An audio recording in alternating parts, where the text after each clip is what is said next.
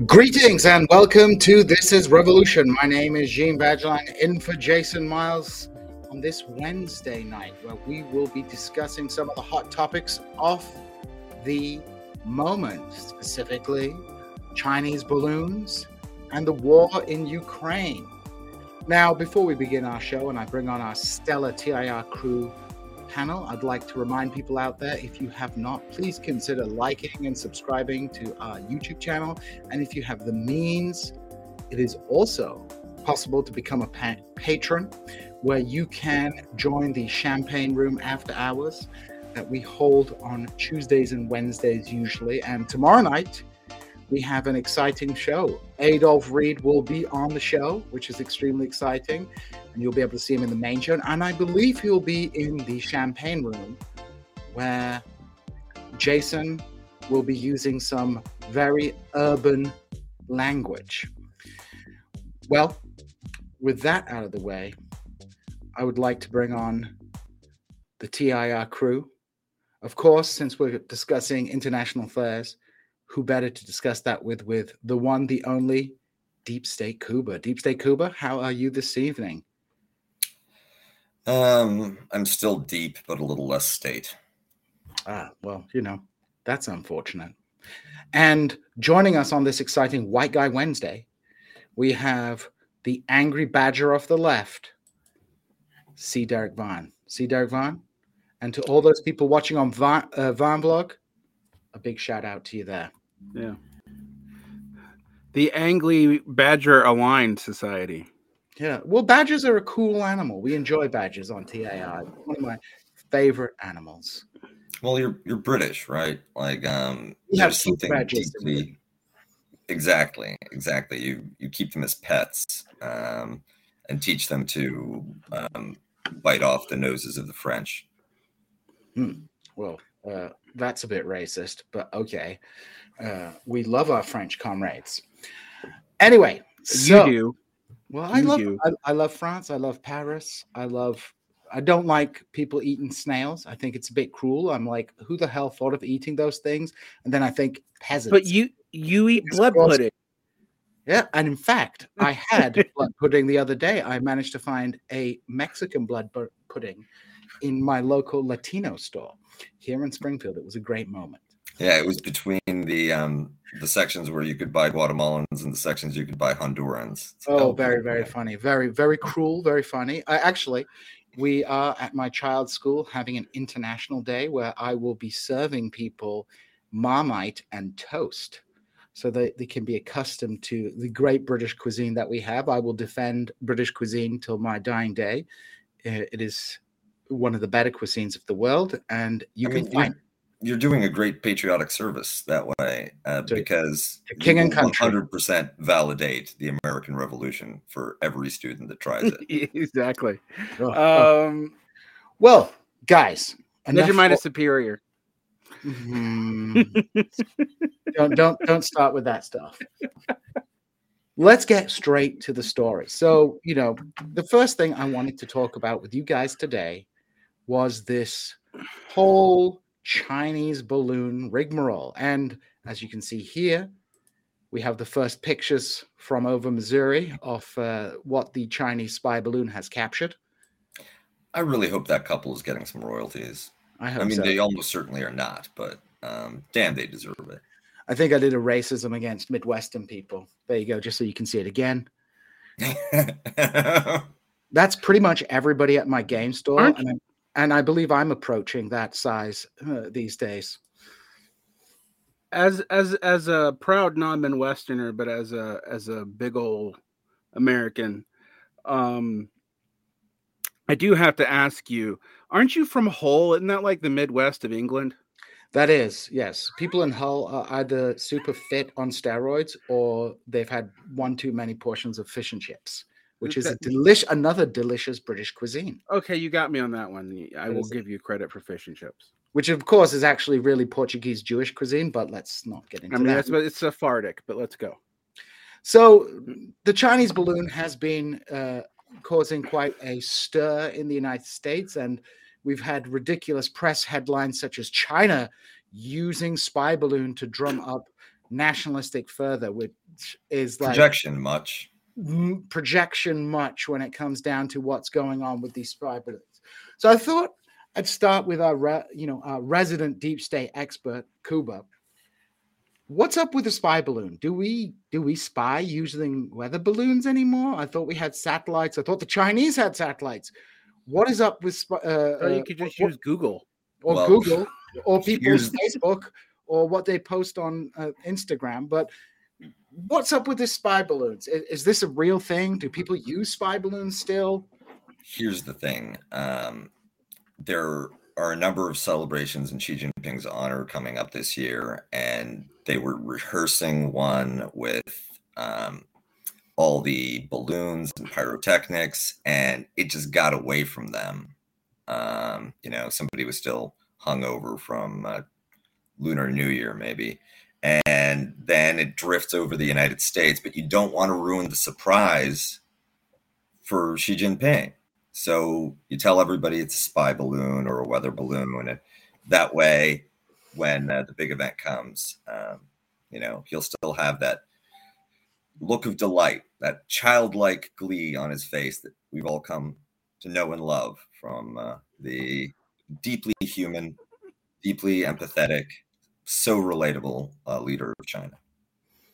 So spy balloons are not a thing anymore? So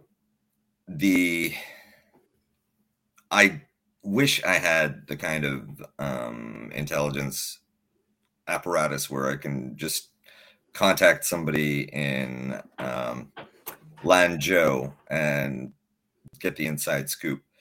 But my reading of these events would be that Chinese may have detected a vulnerability in American air defenses. The NORAD radar system that tracks incursions over North American airspace. That's why one unidentified object was shot down over Canada by a U.S. fighter, because it's a joint air defense area. That the radars are extraordinarily powerful, so powerful that one major headache is false positives. Mm-hmm. You have a large enough flock of seagulls, you have certain weather phenomena, you have debris either coming down through the atmosphere or from commercial aircraft. All of those things could trigger a reading in the air defense system. So standard procedures are to exclude anything that isn't the radar signature of a known aircraft, rocket, or other major operational vehicle. And that, if you know that information, then you could design an airship. And we say balloons, but China has an airship program. They construct different lighter than air vehicles, some fairly sophisticated. There's a commercial airship industry right now too, looking to capitalize on the move towards green forms of transportation. So we say balloons, but these could be quite sophisticated crafts. And if you understand that they're going to be excluded from NORAD radar hits, that their signatures won't trigger a response, well, now you have a mechanism to have different listening devices, surveillance devices, maybe just communications signals loitering over important parts of the United States in a way that the United States and NORAD might be oblivious to for very long periods of time. There's something similar happened during the Cold War when the United States was able to tap subsea communications cables between the particular case. I think this might be from Seymour Hersh's piece. was a connection between Vladivostok and a Russian naval base on Kamchatka. Mm-hmm. American divers installed a listening device because it was thought that this area was basically empty, that the technical difficulties of reaching the cable alone would make that type of operation unfeasible. It sat there for years, just collecting intelligence. They had to send a diver every once in a while to pick up the recordings, but it was an extremely successful operation. I can imagine that in Chinese intelligence, somebody figured out that, hey, NORAD isn't looking for balloons. We could just have this hanging out 10,000 feet over the commercial airlines, and nobody will know it's there. Even if it's not collecting intelligence itself, it could be a secure relay for information that's being beamed out of the United States. So this is nothing peculiar in, the practices of international espionage, really.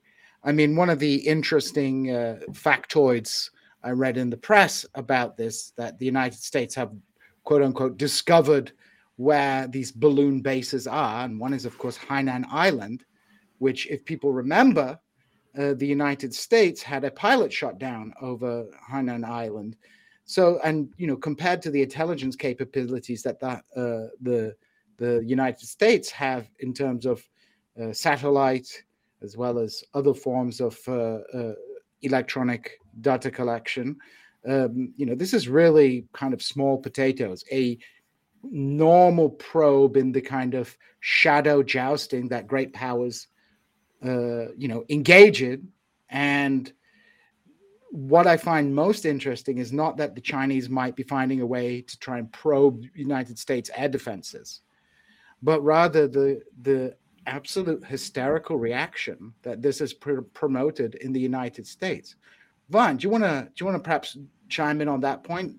Talk about what this is all about. That headline I put up, made the note that, like, this is being used by China to drum up nationalism, which may or may not be true. I don't know. Like, The Guardian never, misses an opportunity to clutch out pearls. But what is this function playing in the United States and American politics? I like that you use The Guardian for this, because I always like to say The Guardian needed America to exist, because if it didn't, it would have to invent it to justify its own bullshitting with labor. But it's to really kind of break this down. I have been looking, actually, I'll hold up the book because I just happened to have it beside me. I wasn't planning on it today. At this communitarian book, Democracy's Discontent, which I've been co-aligning with different economic epochs and talking about the justification of American rule and, like, the way Americans justify their internal structure to themselves, from civic republicanism into administrative liberalism, and now into perpetual crisis. And I don't know, Kuba may agree or disagree with me on this, but it seems like the American state apparatus realizes that it's lost the ability to even claim to be a neutral administrative state. So the only way things can be justified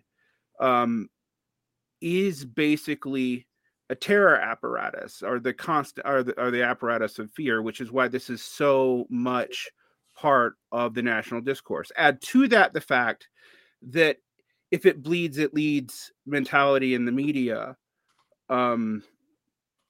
It gets kind of complicated when all your media is national and local media is all gone.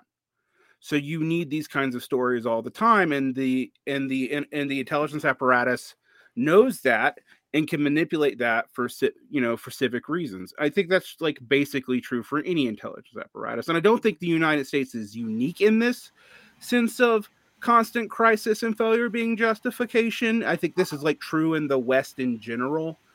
Places like Canada are slightly more resistant to it, although as Trudeau remains marginally unpopular, that's becoming less and less true. I think that's what's driving this. I mean, this is clearly about domestic politics. We know spy satellites and spy balloons are probably pretty common things, and we should not be surprised when any state shoots them down. That's what they would normally do. That's par for the course. But the fact that we've made so much hay out of this, so much that we're like, Biden's talking about a UFO commission for these things, indicates to me that this is as much about domestic politics as it is international politics. Yes, it is about international politics. Yes, there are actual security issues at bay here. I don't think this is manufactured that way, but I think it is spun in a particular way. I tend to resist the leftist inclination to view the spin as preceding the event, which is the kind of quasi-conspiracy thinking that's often the case. But whenever something like this happens, it does seem like fries on shit. You're going to have different elements of the government trying to use it to justify things, and justifying military spending is, a national pastime of the U.S. military and intelligence services. So, well, I think that the part of the electoral appeal of Joe Biden was this whole idea of restoring the soul of America. He likes to say America's back, especially, that amounts to his entire foreign policy vision. Yeah, and Blue MAGA.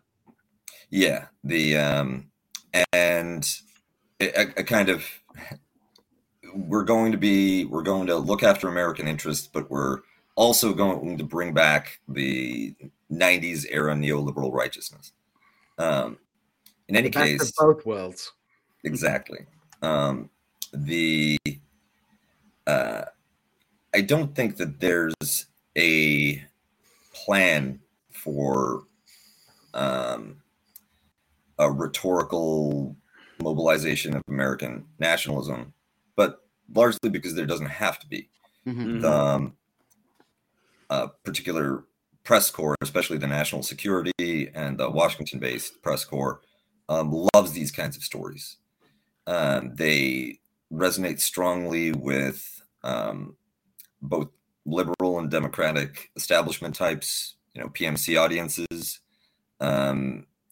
plus under conditions of this deteriorating self-confidence in the United States and an awareness that you can't actually do anything about real stuff like the Pennsylvania, Ohio train derailment and toxic airborne event. Instead, these symbolic gestures towards righteousness and standing up to quote unquote evil become the main emotional payoff for caring about politics, that you're on the right side, you're one of the good guys. And I think that when it comes to foreign policy as well, everyone in Washington I knew when the topic came to what's the pitch that the United States has to its allies, to unaligned countries, to everybody else that doesn't have a kind of native-born link to American interests. Why? How are you going to convince Filipinos or Croatians or Lebanese or Bangladeshis that the United States should be the agenda setter and leader of global political coordination? They always want to just boil it down to it's us or the Chinese, or it's us and the Russians, and you got to pick, because that's the only beauty contest that the contemporary United States feels at all confident in winning. If you held the U.S. to some kind of standard for its international policy, if you expected some kind of progressive, appealing vision for global governance and coordination from the United States, you're just not going to get that. The only way the U.S. looks good is if you propose it as the only alternative to the most sinister possible readings of Chinese and Russian geopolitics. And let's not forget, that this is happening within the context of a serious economic conflict taking place between the United States and China over high-end chip production. You know, I think this gets forgotten in this whole discourse, or at least it gets pushed to the back. For people who are not aware, you know, chip production, and specifically high-end chip production, and there was a lot of talk about this early in the Biden administration, you know, has been a point of conflict between first the Soviet Union and the United States, and then, of course, latterly with China. And of course, China has engaged in intellectual property theft in order to build its industry. And I just want to emphasize Good here, for them. yeah, good for them. You know, that's how say everybody does that. That's how America got its. That's how America got great. You know, like don't hate the player, hate the game, right? But you know, we're seeing now the United States taking this very seriously, and because of neoliberalism and the dispersing of chip production and particular processes in chip production, you know, like now Taiwan is at the center of this because Taiwan has previously supplied particular finished products to both China and America saying you got to pick one or the other. Well, and I think that it's important to add to that story the political economic dimension of why chip manufacturing was exported out of the United States to begin with. Right. And because that's an anti-labor and public goods disinvestment story, as well as a story of cultural anti-intellectualism inside the United States. There's a perception that this was strictly an economic move, that you can get cheaper skilled labor in Asia than in the United States. So sadly, tragically, because competitiveness, Intel and other chip manufacturers began to invest and move processes over to China, and not to China, to Taiwan, South Korea, other Asian economies, and that shifts that center of gravity. But it has as much to do with the fact that the United States has an inadequate public educational program, a public educational system.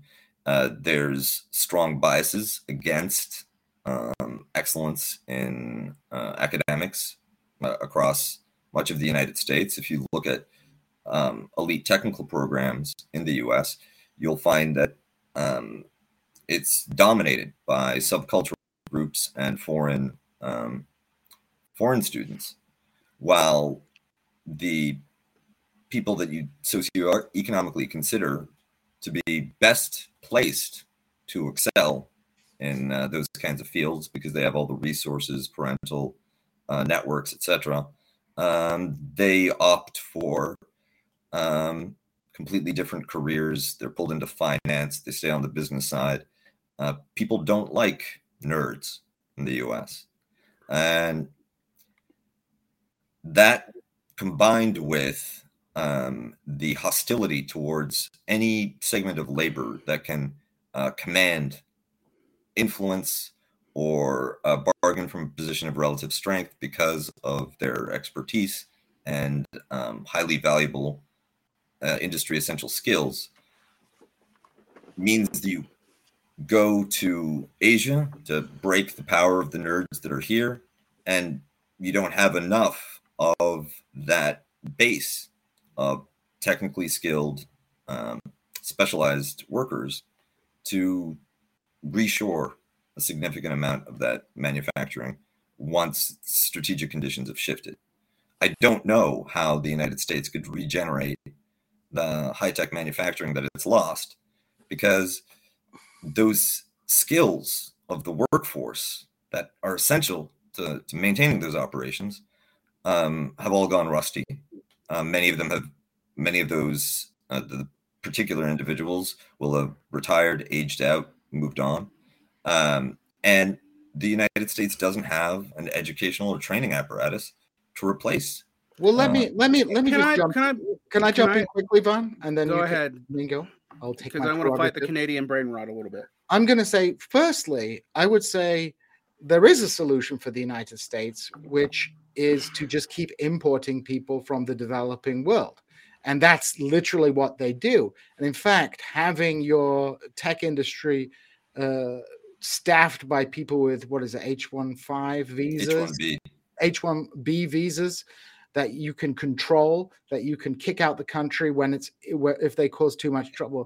That is a form of labor discipline. And for all its faults, the United States has still has a kind of notion that you can get rich in this country. It's like a jackpot.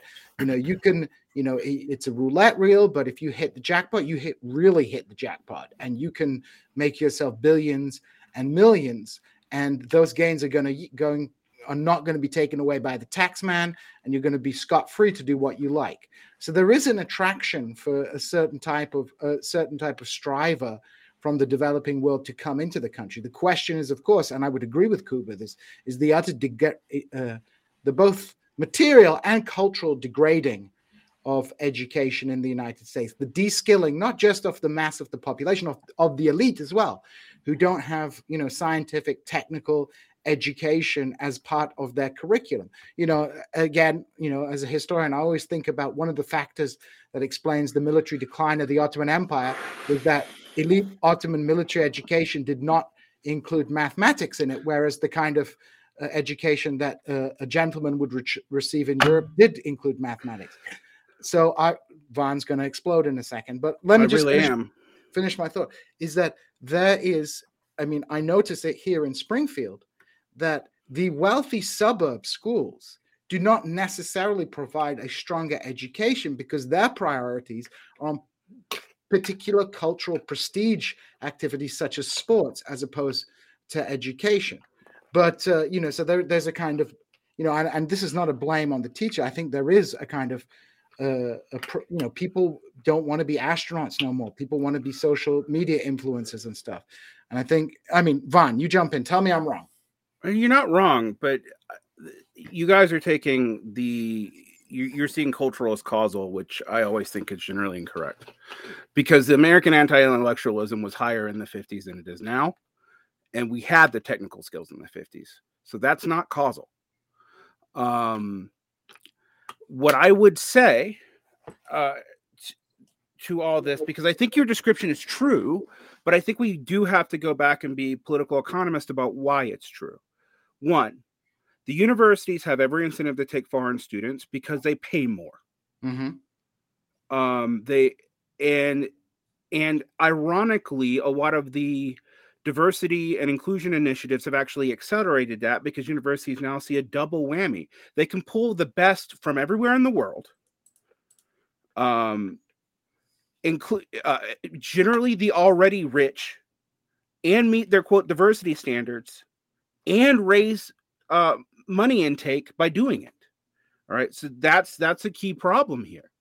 Mm-hmm. We do take the best and the brightest of the world still. I mean, that's why there's so many Nigerians and Southeast Asians here.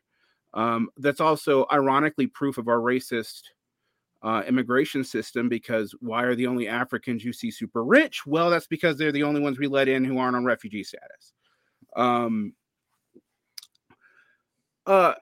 I think when it comes to, though, I don't think the U.S. is actually unique in its degrading of public institutions. And I wanted to contrast to Canada, which is unique in that it's not.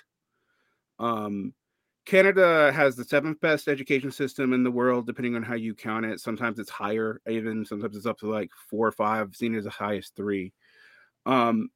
Whereas all the old capitalist countries, not just the United States, but Britain and France, are all clustered together towards the middle bottom. Now, I've always asked myself why that is. Like, what are the economic imperatives? Because the cultures of France, England, and the United States, yeah, they're related, but they're not the same. And I don't think the French, for example, have this cultural anti-intellectualism that you see in Americans, and yet their public schools suck about as bad. So the question is why? I don't have one answer as to why, except that education is expensive because it's labor intensive, and developed economies, particularly in the capitalist core, are really into making easy money and low-hanging fruit gains.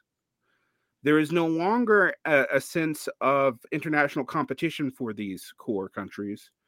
Yes, I guess maybe that's what they're trying to do with China, but it's not working. And I agree with you. We don't have the skills anymore. In fact, if anything, I think the left should be way more up on educational problems than they are. I was just reading today that in Chicago, 55 schools had not one student meeting the U.S.'s national proficiency, the U.S.'s own national proficiency in reading and in mathematics. Not one. Now, how does that happen? Well, let me just I think that's larger than cultural issues. Frankly. No, let me just jump in here. Firstly, when I say cultural, the cultural material cannot be neatly disentangled from one another. Obviously, this cultural state of affairs has very particular material conditions. For example, why is the elite going into finance and not science and technology? Well, that's where the money is. That's where the power is, right? That is where the social prestige is, right? This culture is, of course, predicated upon a particular evolution of American political economy. I don't want to be saying that. I don't want to be misunderstood to say that this culture, if you're, put it another way, if you're a 17-year-old and you look at how you get rich, right? You can study for years and get an entry-level engineering job, and it's very difficult. It has concepts that are hard. Or there is an entire political economy around something like social media where it's like, oh, you can just I don't know, do a TikTok video about how you're a sassy Latino or something like that. And that's how you get rich. It's a very logical choice for people. Am I going to do this thing where it's extremely hard and I risk failure and or do I do something which is, again, a money shot, but it doesn't take that much effort to do.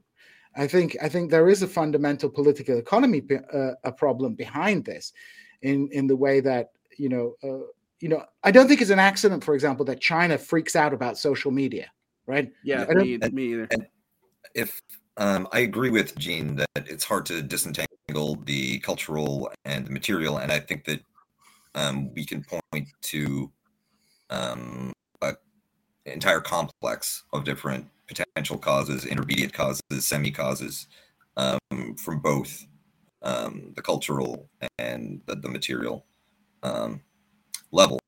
And one thing that I wanted to pick up on what Gene was saying is if you want to make a lot of money doing something fun, then yeah, there's sports, there's entertainment, there's social media now. And these are low probability careers, right? Yeah, extremely low. Exactly. It's a lottery. But with the degradation of economic opportunities for different fields, the usual trade-off that, okay, maybe science, technology, coding, maybe these things are nerdy and boring and take up a lot of time when you could be running around being a fun young person, but reliable. It's practically guaranteed that you can get to a comfortable material position if you pursue these professions, and they're also highly respectable. Right. People are impressed at dinner parties. But if everyone does it, they're not reliable. That is actually a key point. Exactly. That's one. Without a employer of last resort, then the bottom can fall out of any of these fields, as many people in the tech industry have learned over the last few months. And learn to code was a way to get coders to be cheaper, you dummies. When they talk about all this stuff, it's like they want to break the labor power of these elements of the workforce that are bottlenecked. Like why can't coders be as cheap and disposable as baristas? The civic engineers in Egypt and Mexico, which are very common degrees, often were just the janitorial management where I live, because they've just overproduced them to such an extent. I mean, it was very sad because, you know, I was in Mexico and hanging out with people who had much better educations in math and mechanics than me. And they were just a head janitor, basically. And to sort of round out what I was saying, if everything is a lottery, right? If even the tech jobs are a lottery, because you don't even know whether your skill set will be one that's in demand by the time you graduate, then why not go after something which is least fun to do in process and doesn't require the same kind of grind and the same kind of intensity of effort. And it's not only tech where you're seeing this degrading. You're also seeing this. Well, it happened to doctors even, right? Not just medical doctors, but also you just see it degrading in the humanities and the social sciences as well. Oh, it's happened to professors so long ago and so completely that it's not even a story. Yeah, we don't even think about it. Like, I was about to say, you're talking about the humanities. I'm like, what humanities? Like, no one cares if poor people get the mess in the arts anymore, because that's what the humanities programs were for. Even the skills that the humanities used to teach are not taught anymore. You know, like, you read what an undergraduate essay looked like in 1975 and you read what an undergraduate essay looks like today, you look at the expectations of what an undergraduate in history or politics is supposed to read. Even between the time I was in university in the early 2000s and today, it's mind-boggling the kind of the difference in expectations. Because, you know, one of the pernicious effects of the so-called racial reckoning and diversity, equity, and inclusion is that instead of dealing with the problems that disadvantage poor and working class communities who are disproportionately people of color, you just lower the bar so that, you know, university has to become a finishing school for the skills you didn't learn in high school. Right? Yeah, I have real stats on that. Like, so for example, most states have achieved 90% graduation rates. In the same time period, remedial education has quadrupled in colleges. So what that means for people who don't really understand the economics of this, you are paying for privately or semi-publicly what used to be provided to you for free in a publicly funded institution that all the public ostensibly paid for. That means that every time we devalue the diploma, which there is a strong impetus to do, and I could go into, in America, I really do know the history on this. It's like my research thing that isn't related to what we talk about here, but like there was a strong push for the testing apparatus. When the testing apparatus started showing the faults in the American system, Americans, both right wing and left wing, started pushing against the testing apparatus, convinced people that the testing apparatus was unfair, which it was. Anytime you have a linguistic test, it's going to have cultural biases in it. That's true for any linguistic test.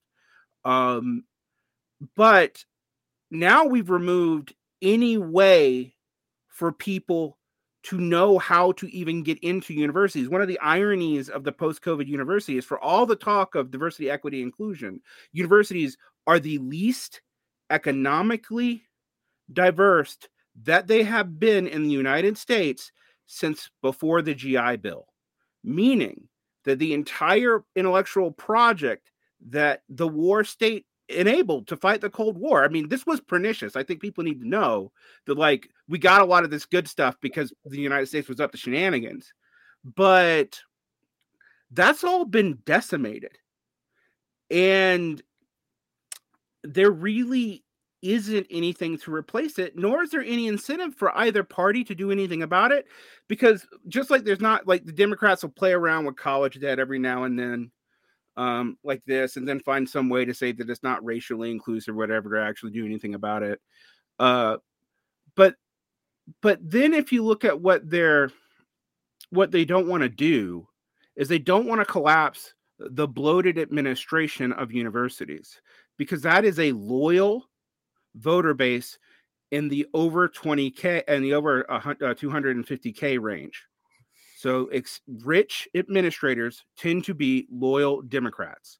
And if you fuck with actually fixing the debt system of universities, which honestly probably wouldn't be that progressive in and of itself. I mean, like, Germany has free college, and it still has the same patterns as the United States in the way colleges graduate people. The rich people just now graduate for free. I'm not saying that as an argument against free college. I'm just saying that that's not a social fix, people. Like, that's not the only problem that you need. But I agree with you, Kuba. We don't have it anymore. And increasingly, I don't even know that we have people that can read. And that's not, people think I'm picking on Zoomers about that. And it is compounded in Zoomers because they've lived with households where people don't read anymore. And that compounds literacy problems. If you don't see reading modeled, you don't do it. But it's also technologically compounded because literacy has dropped in cohorts that were priorly literate. And I think that you make a great point that it's not just limited to the kind of high-end technical skills that you need to cut silicon wafers into chips. It might also be all the way down to basic skills. What typically happens is every layer where there's a deficiency might be able to sort of pull some people up from the layer beneath it. But one comment that the viewers made was that even under these conditions, the U.S. military struggles to hit its recruiting targets. And that has to do with the fact that you've pointed out there's such shortages in basic skills. There's shortages in physical fitness. There's issues around outdated restrictions. I think tattoos and marijuana are probably like a big problem, a big barrier if you wanted to access a larger pool of young people. But it may be that you have a lot of individuals who graduated high school. They have a piece of paper telling them they're educated, but because of deficiencies in the system, they might not even have the basic skills to be line infantry. And to bring it back, some of the first, most precocious social welfare systems were created out of that national security crisis where your conscript soldiers couldn't read, therefore you might lose a war against France, Germany. Exactly. I mean, some of the first social reforms in Britain were in response to the malnutrition of British soldiers during the Boer War, for example. It's not an accident. You see the first major social reforms in Britain in the early, 1910s, just after, this deficit had been exposed. And, to return to Vaughn's point about, Vaughn and Kuba's point about, the replacing of, let's say, standardized test examination systems with quote unquote more equitable systems, it accelerates the kind of decline of social mobility in these societies. A great example is in Britain, where there was a grammar school system where you would take an exam at 11 years old, and then if you were smart and academically orientated, you would go to a grammar school, and if you were the rest, you would go to a secondary modern school. And the outcome of that was that smart working class kids could get a high quality academic education and, rise up the social ranks of society. In the 1970s, the move towards comprehensive education, which was accelerated by Margaret Thatcher during her tenure as education minister, basically created a system where the middle class no longer sent their kids to the grammar schools, but opted out and sent them to private schools. And the state system began to decline and deteriorate. And this is what's happening in the United States as well. The homeschool movement, the degrading of public school, its transformation from a public good into a safety net, as it were, is, accelerating this kind of degrading of education. And, when the only thing at present that would even perhaps remotely reverse this trend is perhaps a new Cold War, ironically, because it will create an impetus for competition, which is a very scary prospect, to be honest, because if that's, under the current political configuration, if that's the only way that we might have some kind of return to redistributive policies and, social mobility, then what does that tell us about our system? A system that can only survive through crisis. And that is, that's scary. And, what this new conflict. Hey, look on the bright side. China may just win. China may just win. I mean, you look at a country like Iran, they have the highest number of engineers because those guys got to build that nuclear bomb fast if they don't want to get regime changed. Yeah, although, I'm not the biggest Peter Zion fan in the world, but I do think he's pointed out two things that I think is very interesting that's correct. One is that the United States narrative on China is like schizophrenic, including his own, because on one hand, it's the most dangerous thing ever. On the other hand, it has a demographic bomb on which it's going to have to reverse a centuries-long trend of not having actually several centuries-long trend of not having mass immigration inward. China has not had a history of mass immigration inward, except for when the Mongols and the Manchus invaded. And so, yeah, but people who took over the imperial government, but in general, that's not been the case. I think it could be the case, but we're not seeing it yet. I mean, so I don't know. I have often said that while a lot of socialist projections upon China seem to be either xenophobic or they are like their fantasy projections about, some great leader who's going to save them all. In reality, I've seen China as the most responsible state in the capitalist world system, with a couple of exceptions. One of them is they do have a demographic bomb that is about to slowly go off, and it is one on a scale in which we have not seen before. We have not had a peaceful loss of that much of the population of a society that large in human history. There isn't one. I mean, the China is in a very precarious situation because, their position in the world, people will debate till the cows come home. Is China a state capitalist? Is it a socialist state? Is it a deformed worker state? Whatever. What is a kind of fundamental truth about China's position is that the growth of the Chinese economy, the development of the Chinese economy was predicated on the integration of China into the global capitalist system. And Chinese wealth and development is both a precondition for neoliberalism in the West, because it allowed an outsourcing of technical and labor-intensive industries on a scale that had been hitherto unimaginable.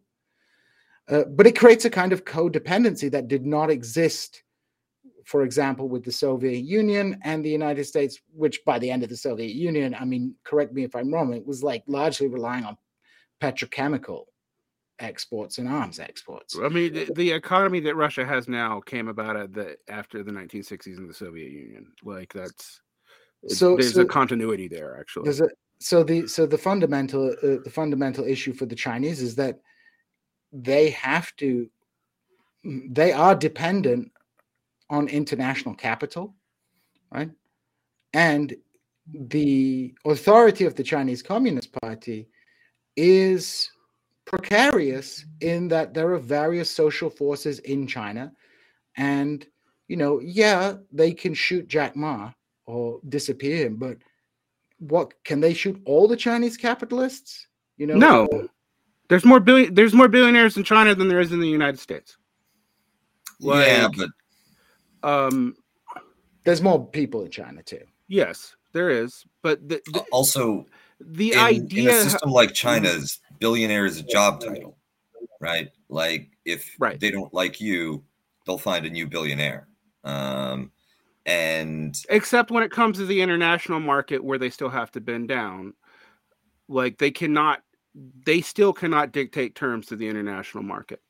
I mean, no one can dictate terms to the international market. And bingo, not even the US. No.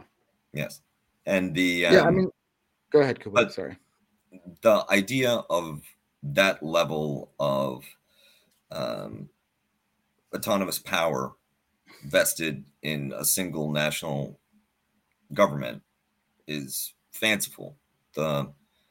There are always external constraints, whether material or other social forces, that will limit the autocracy available to any given leader or any party in any system. And there might be a trade-off, actually. Like Kim Jong-un can do anything he wants in North Korea, but one consequence of that is that he's severely constrained attempting to do anything else, anything outside of North Korea. I mean, we should talk about the Ukraine war in this context, though, because one thing that I think we all agree on here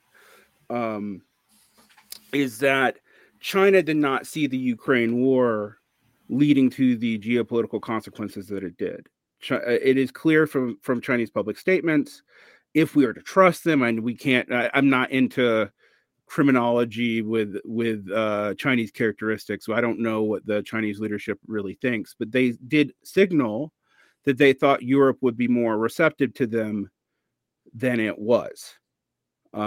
They also seem to have hoped that they would have more time to build out the Belt and Road Initiative before having sovereign debt issues in peripheral countries like Sri Lanka, and running into problems with development in Central Asia that has really hampered internally to the Chinese. Like this, I do know we can speak because there's like debates about it in China daily about whether or not they think, the super Keynesian road that they were trying to take with the Belt and Road Initiative, which was an attempt to build an alternative international capitalism.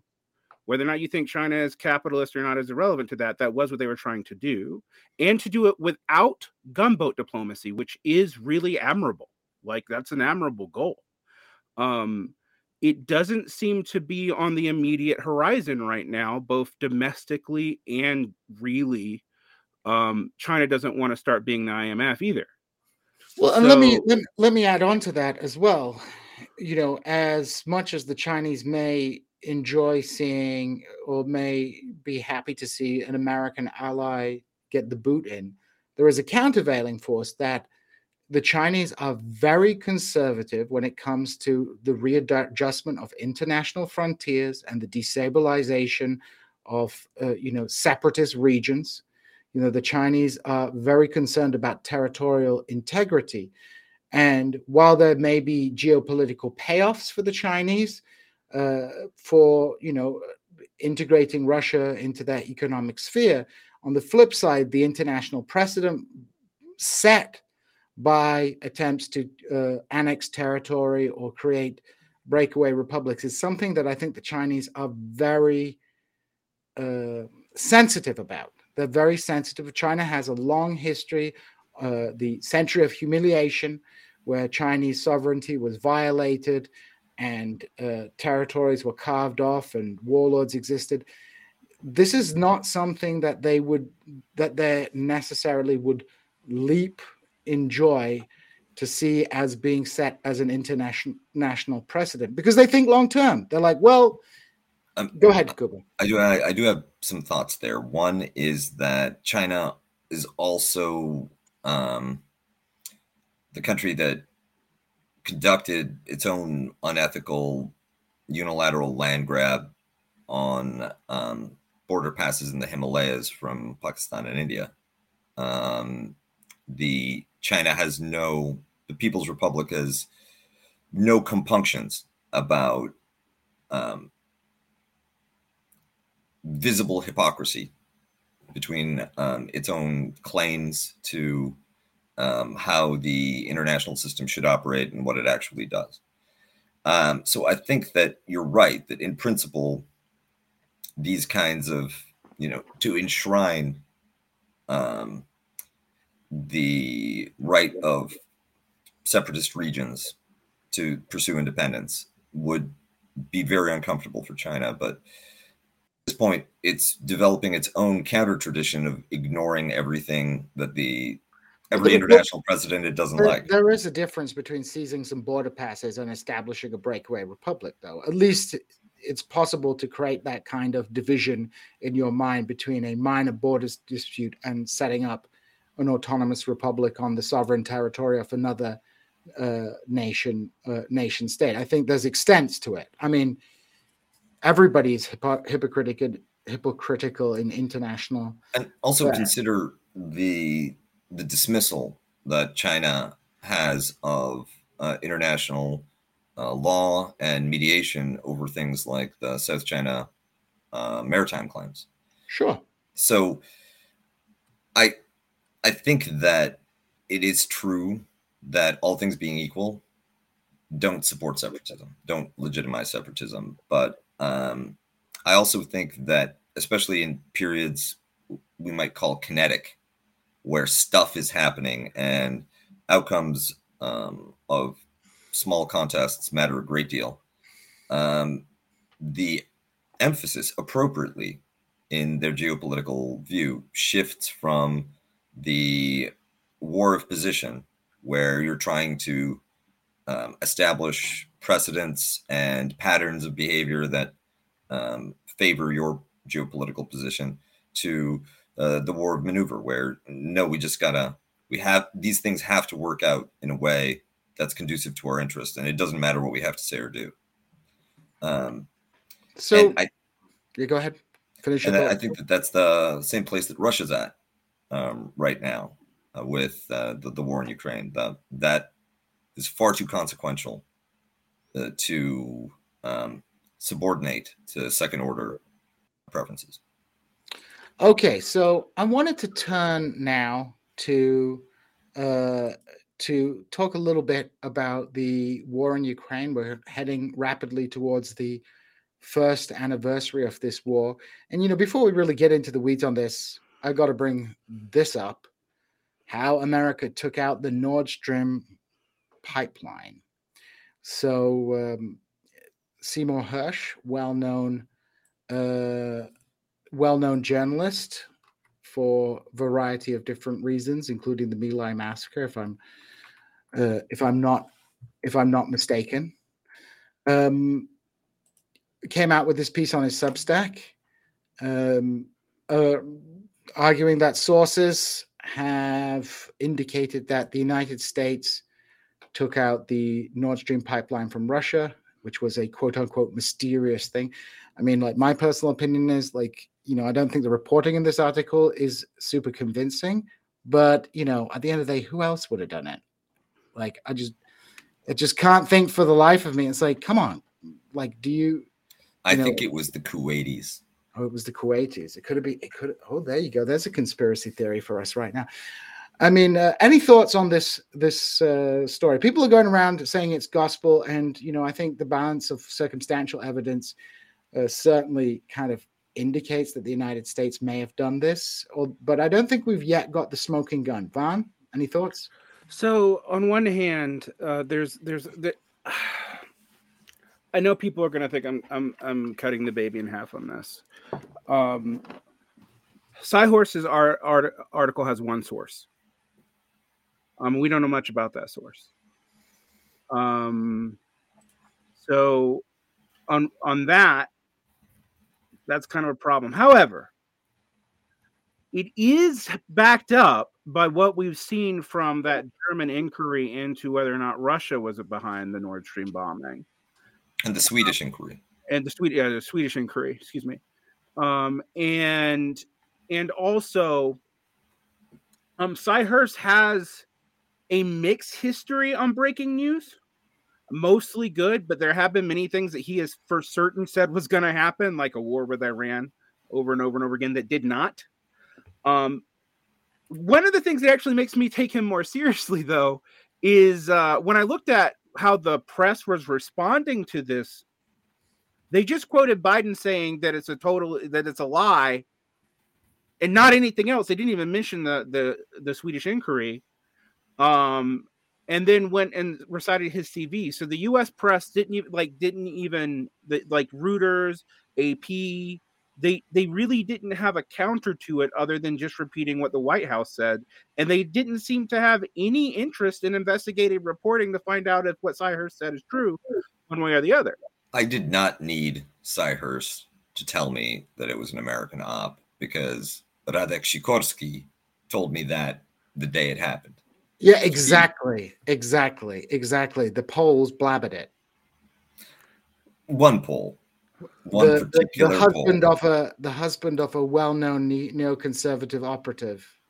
Yeah, I know they're well-known neoconservative. The truth is that they're both neoconservatives and neoliberals, so sometimes that gets me mixed up. But truly, we live in the best of all possible worlds. Yeah, I mean, I've suspected that if at least been formally, like my suspicion is there might be some plausible deniability to direct U.S. involvement if we actually ever find out what the maybe Corn Pop wasn't told, maybe they were like, let's not wake up Biden up in his afternoon. Oh my God, they're gonna throw the Norwegians under the bus. Yes, exactly. This is a rogue warmongering, group of Norwegian war criminals. But it's the most like obvious thing, like. The surprising thing would be if it was anyone else but the Americans. Like, who else would do it? And we haven't got the smoking gun, but I'll bet we'll get the smoking gun in 20 years when there's a movie about how like awesome this operation was and how it was the turning point in the Charlie Wilson's pipeline. Exactly. It's just like, honestly, I swear to God, sometimes they think people are stupid. Well, I think a lot. I mean, obviously they can't admit that they did it openly, but like, come on, who are they kidding? However, when we talk about this, we should. There we go. We've got the real culprit, Greta Thunberg. There we go. When we talk about this, we should be very careful about how we talk about it, and in general, the left. And people in general, actually, this is not just a left-wing problem. They will take any epistemic hedging or points of, this or that, and their counterpoints are generally, frankly, superficial.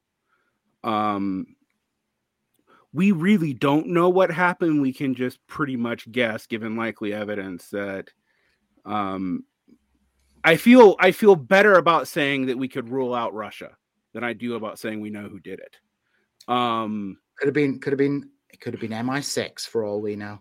Look, the thing is, it could have been somebody who was smoking in the wrong place, and then and there was a very complicated chain of events, and it led to the depressurization of a strategically important load-bearing sandwich that collapsed a stack of highly flammable drums of vinyl chloride, and then a rat ran through the puddle, and after that wouldn't be a very good movie, Kuba. That would not be a very good movie. That would be a good YouTube children's book, actually. Great YouTube. Book. Great children. We should. That's the children's book we should like. That's the TR children's book.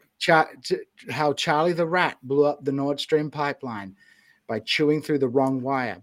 I mean, like as Vaughn says, this is one of the problems with quote unquote anti-imperialism in general, is that there is, a notion that like it's, that you just invert whatever the Americans say, and that must be the truth.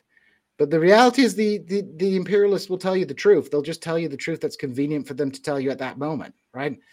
Being the fact that official spokesman for a security apparatus makes a statement contains no information as to the accuracy of that statement. Yep. Chris, the only information is that this is information that they want you to believe, but everything else is still unknown. You should always ask, why are they telling me this, and why are they telling me now? Now, Chris wants to know, Chris Morlock, my dear Marxist-Leninist friend from Twitter, he wants to know, can you ask Jean, Jean can ask your MI6 friends about what happened.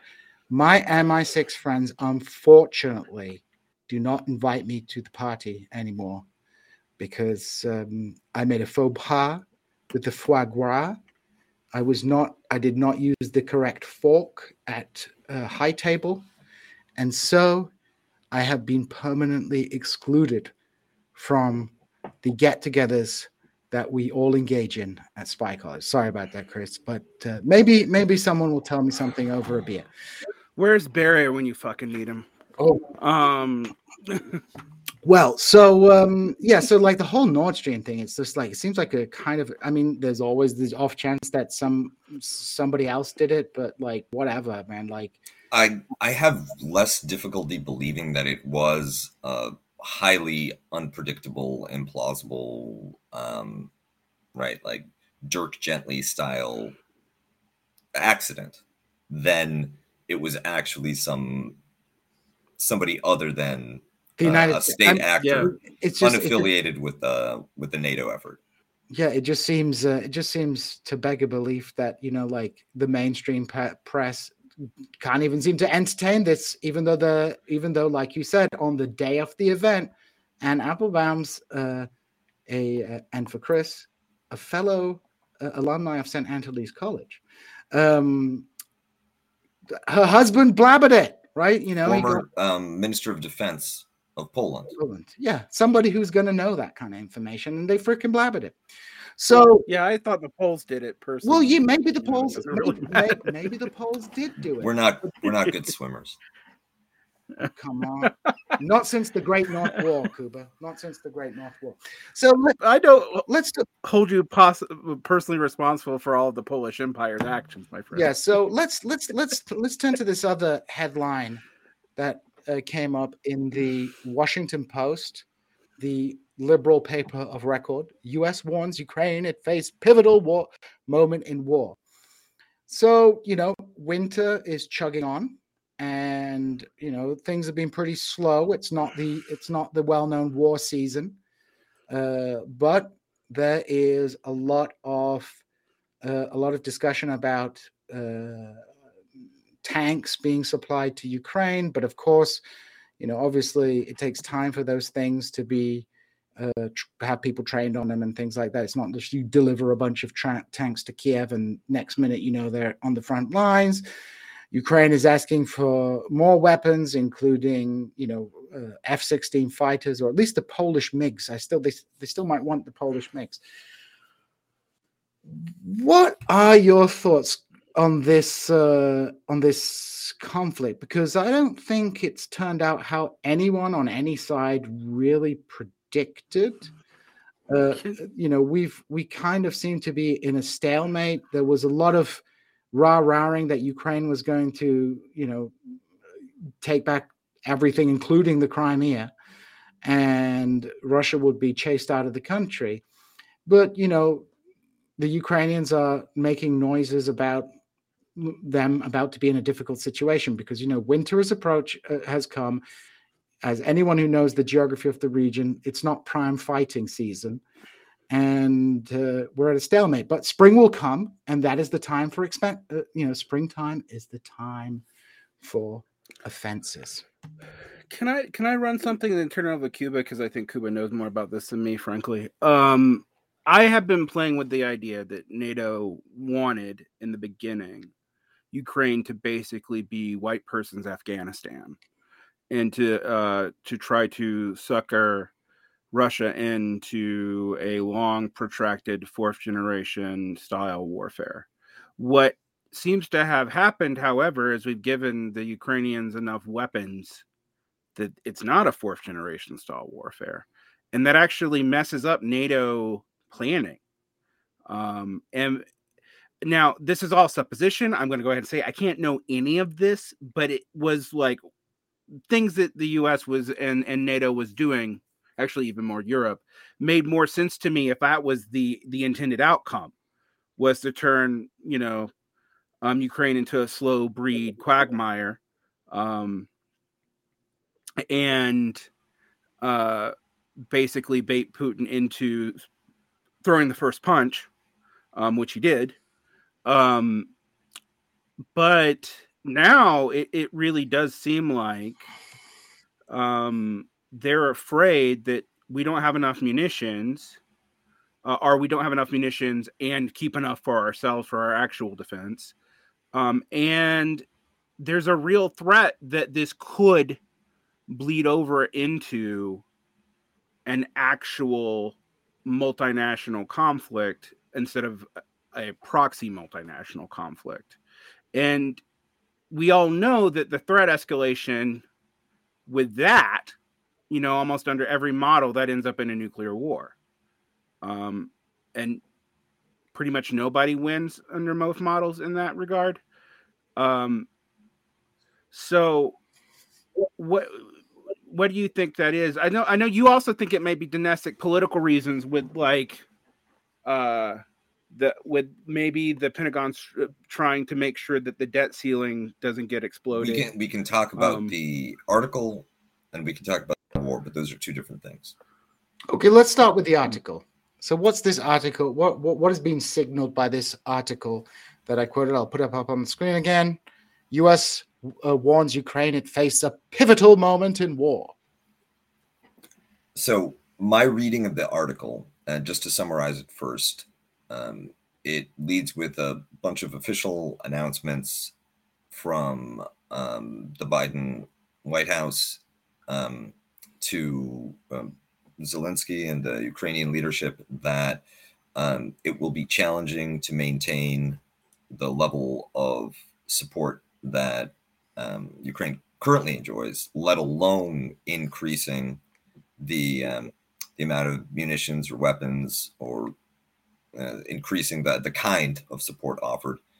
So Zelensky, do something, right? Like it's not going to get better than this. You gotta figure it out. And the subtext is that the Republican Congress, following the midterm elections, they're going to be the spoiler. And the debt ceiling, for instance, is one place where there could very well be significant brinksmanship that grinds down the operation of the U.S. state. And personally, I think that the Ukrainian war is so popular among all of the different factions that are incumbent inside the security apparatus, including those that are dominated by conservatives, that everybody wants to keep it going. And it's just a matter of getting the political kabuki right. So Republicans can have their budgetary showdown. Democrats can have their principled opposition. But the show will go on. That's my reading. And let me add to this. I think, the Republicans are to a certain extent split on this issue. I deal with a lot of Republicans here. You have your military veteran, neoconservative types who are very much down with Ukraine, and they want to fight both China and Russia at the same time. And then you have these populists who are, let's focus on China. Why are we messing with Russia? We baited Russia into it. I think what's most interesting is that this war feeds in, and I've said this before, into the narrative that the Democratic Party uses to tie both its foreign policy and its domestic political agenda together. Quote unquote, anti-fascism is and Putin as the boogeyman of this anti-fascism is a through line between a kind of more militaristic foreign policy, and also he's the same shadow puppeteer behind the rise of the populist right or elements on the left that are anti-war. So this kind of anti-Russian quote unquote anti-fascism really kind of solidifies it really provides kind of like a very neatly wrapped narrative with which the Democratic Party can package both its internal and external policy, and can lock stock bring a significant portion of the progressive to social democratic left into supporting continuing arms to the Ukraine. I never thought that it could happen to me, but I met this one arms contractor, and he just opened my eyes to what it really means to be anti-fascist. Exactly. We're in Ukraine. I mean, we're in Ukraine. We're in Ukraine fighting anti-fascism with so that they can have pride parades and so that we can have statues in honor of the intellectual inheritors of the people who massacred Poles in Lvov in 1940. Well, we're definitely white enough to do so that the Poles can arm the descendants of the people who massacred Poles in Lvov in 1940. I think the world would be greatly improved if we got over our World War II obsession. By that I mean quit pretending that all these categories are applicable now, both domestically and internationally. I cannot tell you the amount of hot air I've seen spent on whether or not something is authoritarian or fascist on the online left. This and that argument. But it serves a function, Vaughn. It serves a function of self-justification. Once something is declared fascism, and this is true for both those who are supportive of Russia and those who are supportive of Ukraine. Once the enemy is declared fascist, then your support for your side, whichever you pick, whether you like the Banderas or you like, Wagner Group. The Wagner Group, yeah. Whether you like which side, you've justified it because the enemy they are fighting is fascism. Exactly. No more justification needed. Why do you need to justify anything anymore? And that's why, it serves that function. Well, this is my larger point about the theories of internal U.S. justification. But I think we see this worldwide, because one of the things I've been surprised about is, as much as we picked up the pro-pride stuff, it is also clear that in Russian internal propaganda, they have picked up anti, and trust me, that I do not believe that Putin really thinks the LGBT agenda is a threat to his way of life. Only Rod Dreher believes that. Right. Yeah. He blabbers too much. He blabbers too much. It really comes down, at the end of the day, why Russia went into Ukraine, there was very obvious geopolitical reasons for that. Nobody calls you a Hitler apologist when you're at school. And one of the reasons you put down for the Second World War is that the victorious powers in the First World War imposed a very harsh treaty on Germany, which laid the foundations for a militaristic and expansionist and revanchist Germany. That seems like a very obvious thing about what happened in Russia following the end of the Soviet Union, created the perfect geopolitical situations for this kind of revanchism. At the same time, you can't blame Ukrainians for being kind of pissed off that their country is at war. It's like, how dare they not want to, be. Yeah. Why won't these Ukrainians sacrifice themselves on the altar of appropriate realpolitik? Yeah, exactly. I think we have to. I'm honestly, maybe I'm responding to comments that are being made in the chat. I don't know. My internal catalog just goes off as I'm tired of hearing all your moralizing bullshit, because all this is justifications for different parts of the status quo. And frankly, pro and anti-Ukrainian left narratives tend to also be moral arguments, not geopolitical ones. And what I mean by that is, yes, the case against United States and native imperialism is definitely real and strong. But the other arguments proffered tend to be somewhat facile and not looking at material realities that well, such as the idea that you're going to have a mega BRICS emerge out of this when India is explicitly hostile to China, even though they both are technically supporting Russia right now.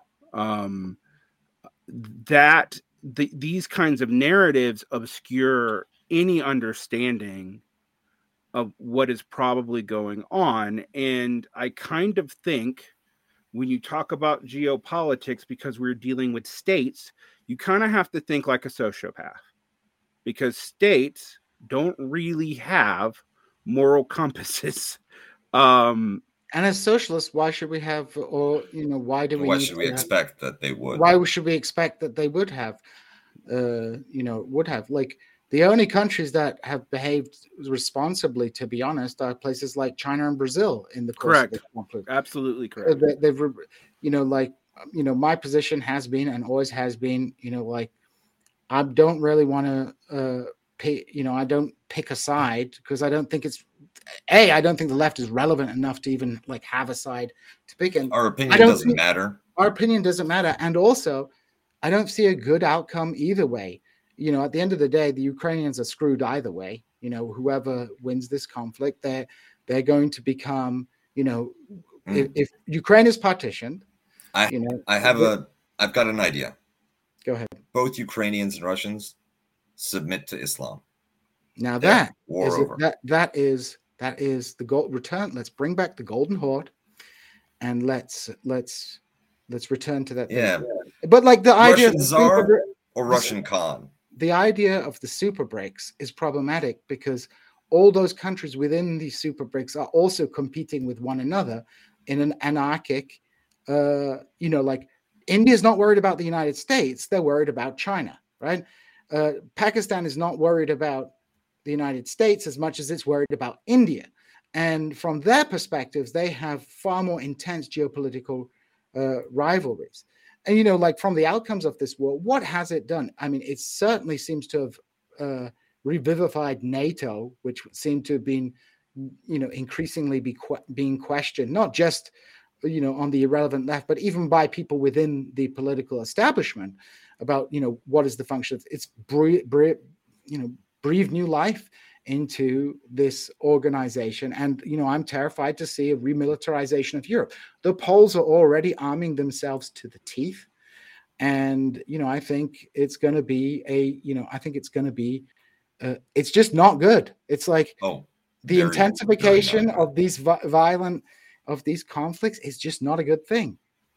And if you're a small country on the edge of Russia, well, your population is going to be a bit worried about Russian expansionism. Much more so than they're going to be worried about the implications of world systems theory or whatever fantasy you have about this being 20-dimensional chess that will lead to the eventual victory of international. Precisely. They're not worried. Well, I mean, the other thing is these notions of if you think you can base your monetary sovereignty theory on an imperial model and also be anti-imperial, you are a fool. But go ahead. I wanted to get back to what you were saying about NATO wanting to lure Russia into a fourth-gen conflict, turning Ukraine into Afghanistan for white people. I think that you're giving NATO too much credit. Much too much credit. Yeah. The foreign policy, defense, and security bureaucracies are very partitioned. They don't collaborate well with one another. They don't collaborate very well with political leadership, and they'll pursue. For instance, the Pentagon has 2 or 3 offices for what we call geopolitical assessment. And it has a gajillion that just figure out how to get fuel from point A to point B. Operations dwarf strategy. And strategy is frequently an afterthought that sits on a shelf until events develop that suddenly it's like, oh, what are we supposed to do in this situation? Go get manual 4C. And I think that before this whole conflict, before the Maidan Revolution, there was a very short-term specific goal, which was don't let Russia turn Ukraine into Belarus. That was it. Let's find every possible way, every single strategy that we can to destabilize the possibility of a pro-Russian Ukraine. And we'll get the Europeans to offer them a path to EU accession. We'll work with the far right to create protests and radical conditions. We'll sponsor gay pride parades, whatever. We'll do everything, because the possibility of a Russian success was real, and all of these things seem to be relatively small bore. And then all of them bear fruit at once. You're in a new reality, and you don't know what to do. At that point, it's very easy for the B team of the Heritage Foundation to come out and it's like, oh, we've been thinking about this for decades. This is how you tame the bear.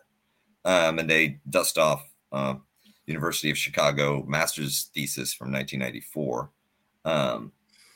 And you work with that based on your own bureaucratic objectives, your personal ambitions, etc., etc. And out of those, all of that tacking and bureaucratic fog, you end up with something that looks like a policy.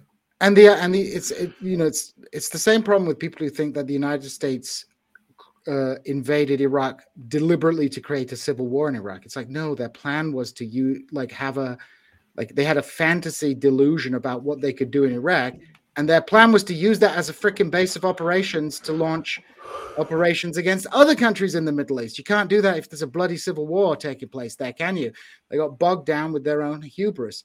People overestimate the competence and unity of purpose that state apparatuses operate with. If you've been in any bureaucratic organization, you know this. The state is just that on a bigger scale, with vying factions, and a lot of the time it's just people looking to get a payday. So I mean, my general response is, and a lot of left commentary that I see right now is that there is an assumption of competence on all sides that I don't think is warranted. The only actor I've seen be strategically competent most of the time in the last decade has been China, and even it has hit pretty hard walls. And I think, frankly, for people who are politically disempowered and have nothing but sports talk to relay themselves to, and that was mentioned in chat, but I think is actually apt unironically. This is a form of entertainment to which they can have moral discourses. Now, I also think the idea that because morality is a part of a political ethic, that states act morally is something that there is no historical backing for. I don't have a lot of things where I'm like, oh, we have a morally acting state that acted according to its own political ethic internally. I have no evidence that has ever existed. And often we default to giving the moral high ground to whoever is the loser. Yeah. But functionally, for instance, in the Melian discourse, it's the Melians and the Athenians, and the Melians are like, please don't enslave us for no reason, and the Athenians are, no. You feel for the Melians not because they represent a particularly ethical system. As Hellenistic Greeks, they almost certainly practiced slavery. Like, why would we assume that they're so great? But they are just the losers, and we sympathize. But turning that instinct of sympathy for the suffering of others into some kind of moral groundwork is, you're just going to be very frustrated and disappointed all the time, because it is which not is why people tend to of project it on states they don't know. Yeah, Russia, for example, after 2014, they hastened whether intentionally or not, the slide of the Ukraine towards the West by upsetting the balance of power in the country, by annexing or pro-Russian regions of the country. The electoral balance in the country swung decisively in favor of the West of the country, which is historically more, anti-Russian and pro-integration with Western Europe. If no one had changed their mind as a result of the annexations, which are going to piss off some Ukrainians that might have been swing voters in other cases. But even putting that aside, just the demographic shift guarantees that you're going to have pro-Western governments in Kiev. I mean, ironically, the separatist republics actually weirdly ensure that, right? Like they have pulled out a lot of the more pro-Russian elements to them, and naturally, it makes total sense. I don't blame anyone if they felt that the Ukrainian population was hostile to them for heading over to the Donbass. But that does mean that it is a feedback loop that means that Kiev's going to be more and more pro-Western, pro-ethnic Ukrainian, pro-even Banderist, and it's an irony that I think isn't lost on anyone who has observed this over a long period of time. And I've been following this since like 2004. Since like I've been an adult, actually most of my adult life, I feel like, oh, something's about to happen in Ukraine. Someone's up to shenanigans in Ukraine. Let's go see what's politically happening in Ukraine. What oligarchs are being propped up by whom? So we like, and just great geopolitical like clusterfuck that really fucked a lot of people over. I mean, there's no way around that.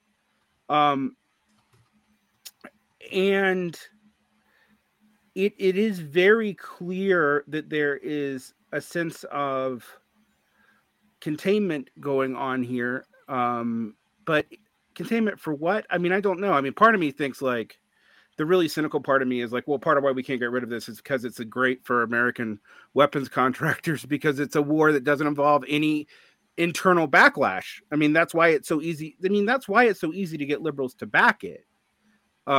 Is because almost no Americans are directly involved. They're not directly involved, and they like have a totally deluded notion of, what who is fighting on the ground, right? It also, from the perspective of U.S. media consumers, it's a football game, right? Zelensky's the quarterback. We've got the blue and gold roll on, you golden Cossacks. The bad guy, right? Like such an excellent heel, right? Yeah, I mean that's that's U.S. rival. U.S. politics loves, a goodie and a baddie, right? But that's also true for the dissenters in U.S. politics. That's true for the dissenters as well. That's been my point. It's like you have to create a binary, and then you end up making arguments for one side or the other, and it's a sports game.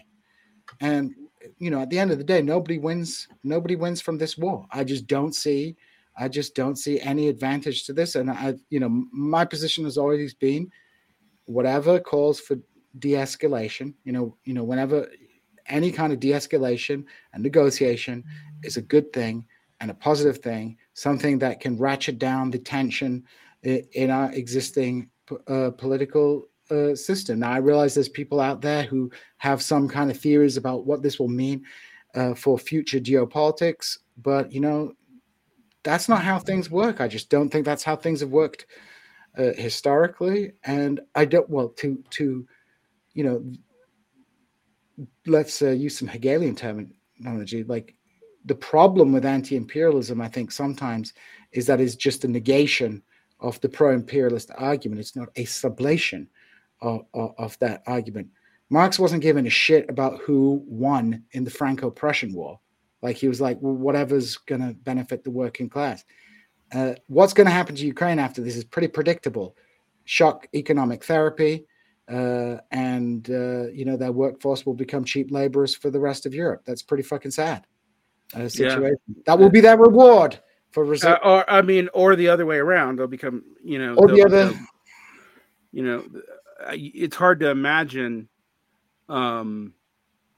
any outcome where Ukrainian civil society has a whole lot left in it that isn't propped up and taken advantage of by some parasite or another.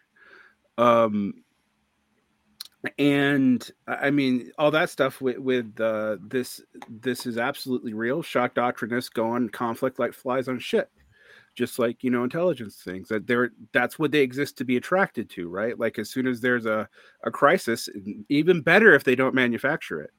Although this one is a series of crises of which the West has definitely played a hand. It is, I think, oversimple to think the West has been determining all of it. But I'm not going to persuade anyone who thinks that anyone who disagrees with them somehow of a class background that they're not either. So what you going to do? I mean, it's in some ways I worry about talking about this the way we're talking about it, because it encourages these kinds of sports conversations between people who do not have the languages or context to know what the fuck they are talking about. And if we had a responsible political actor and we had a party, they would shut up. So I need to get going, but I wanted to pick up on something that Gene said, because I really think that it sums it up. The question right now shouldn't be how to win the war for either side, but how to end the war as quickly as possible with the lowest possible loss of life and future human misery. Diplomacy and some kind of negotiated settlement are the only plausible outcomes which don't involve a catastrophic human toll.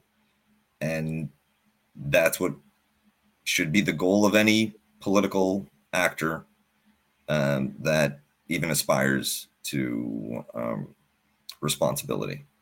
So let's end the war. Let's, for the love of God, just sign a deal and get everybody home. Yeah. And unfortunately, I just don't know that I see that on the horizon. I wish I did.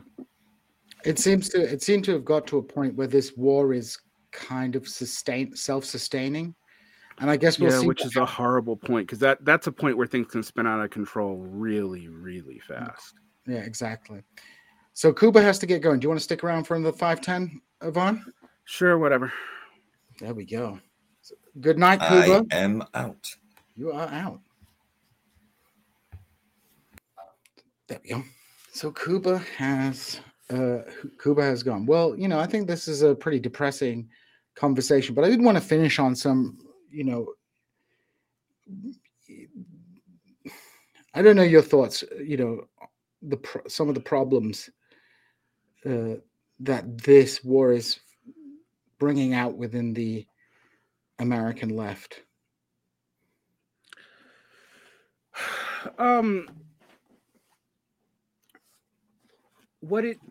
What I have said about this, and I think it really really gets solidified every time I talk about it, which is why I don't that often, is that you're in a safe space, Vaughn. You're in a safe space. There's no such thing as a safe space. I don't believe in safe spaces. And if anything, if you're in a room with me, you're not in a safe space.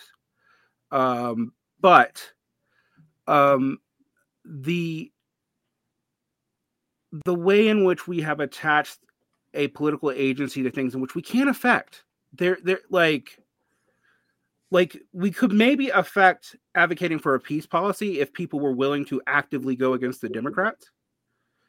But until there is a large enough group willing to do that, and it's organized, our moral opinions and conjecture about these kinds of events are just that. And they're worth about as much as the air they're printed on, which is a lot if you need the air, but nothing if you don't. So in that sense, it leads to people not dealing with the crisis of the fact that the U.S. left, even on foreign policy, doesn't, like, for example, What would it look like to incorporate a left that really did allow Latin America to start developing on its own? And what kind of policies would they advocate for that? Mm-hmm. And how would you even prove good faith for that? Because there's many reasons why no one in Latin America would ever trust anyone attached to an American political project. Like, what are we going to do about that? What are we going to do about advocating for ramping up and getting rid of NATO in the long run? Because we all know that as long as NATO exists in the way it currently exists, it is a threat to world peace. But if there is no kind of a deal and brokerage for how to undo it, you're gearing up towards an eventual world war. And what I would add is, if we get distracted in litigating who was right in the beginning of a war between two capitalist powers, we're ultimately fighting on the terrain of the liberal internationalists. Because, if the argument is that no, this war, if our argument is like, who started the war, who's to blame for the war, then surely the outcome of that is that, well, whoever is to blame is in the wrong, right? And that is the grounds on which liberal interventionism is founded. We need to move past that kind of litigation. Like if Haiti invaded Florida, right? Would we then, unprovoked invasion of Florida, would that then make, would we support the United States crushing Haiti? I don't know, I'm thinking of a silly example, but it just seems that the litigation of the casus belli for a particular conflict, all conflicts are multi-causal. They have long-term, short-term, and medium-term goals. Causes. And I think we get too much distracted. It's like people want to litigate who did the poison gas attack in Syria. I mean, okay, let's litigate that. But does that change the fact that that country is in a brutal civil war in which, you have brutalities from both sides? What does that tell us? What does it tell us in the end about what this conflict means in a broader geopolitical sense? What are the causes of that conflict? People want a moral story where they can assign a good guy and a bad guy, an underdog and an overdog, when you end up just expressing solidarity with states and capitalist states. I mean, I have a lot more sympathy for people who are, Vietnam or China or Cuba, do or die people, because those are, what they are not. They are at least attempting to be to transition to a socialist economy. And even in cases where I think that they are ultimately operating in a capitalist mode, I do think that those are sincere attempts, and that we should take that seriously, even while also saying unequivocally when they aren't living up to their own mission. However, there's a lot of this that I think has been irresponsible just on logistics grounds, are in tu quoque. In fact, that's like the number of responses we get that is like, well, there's no demographic problem that China has that the West doesn't have. It's true. The West has immigration, and it's had immigration for a long time. All the developed world has that problem. All the capitalist world has that problem. China is now integrated into it and is a middle income country in aggregate. It is the most productive country on the planet. There is going to be decoupling. We have no idea what that means. And it seems to be happening far quicker than China's own policymakers want. These things we need to be realistic about and not project upon them, particularly when your notion is a simpleton's idea of the Cold War. There is an operational nostalgia from people who, frankly, often lecture me about countries that I've been in and they haven't.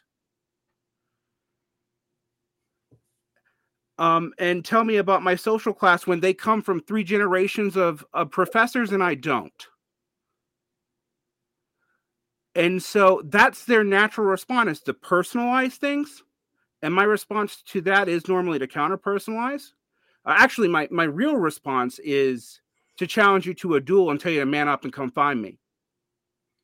That's the Jason Miles approach. The question that I have now is, how do you break people from an addiction to only finding stuff that confirms their priorly existing worldview, when also anytime that you try to do that, they're going to see it as an ideological imposition for their enemy, and they can project ideas upon you. One of the most fascinating things I've had, I've noticed about the way people respond to left media figures, and particularly even myself, is they impugn upon you all kinds of positions, positive and negative, that you've never stated. And they do that for a variety of reasons, when often it's just like, I don't know the answer. And a lot of times I really have been like, I don't know the answer. I don't know that anyone knows the answer to this. We don't know what these states and stuff are planning. We don't know a whole lot. What we can say, however, is we can rule out a whole lot of things negatively. Like, for example, I'm almost certain that Russia had very little to do with with Nord Stream. I can't say that 100%, and I wouldn't, but I could definitely say it's pretty close to. However, we live in a fractured environment now where somehow leftists think they are exempt from the social imperatives that's fracturing everyone else. Like, I'm not exempt from it. I'm not. Like, I had hoped very early on in this war that Zelensky realized that there was no way that the U.S. was going to ever commit like direct troops on the ground like he was lashing to. He'd have a realization and start and figure out a way to actually make concessions to end the war. That didn't happen. And that was me projecting, because I didn't know. And there's a lot I didn't know. Fractured media environments mean that we have to project because we have an incomplete picture. And that is even more true when we're dealing with countries we're not in.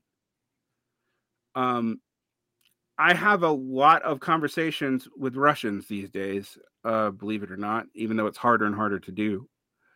And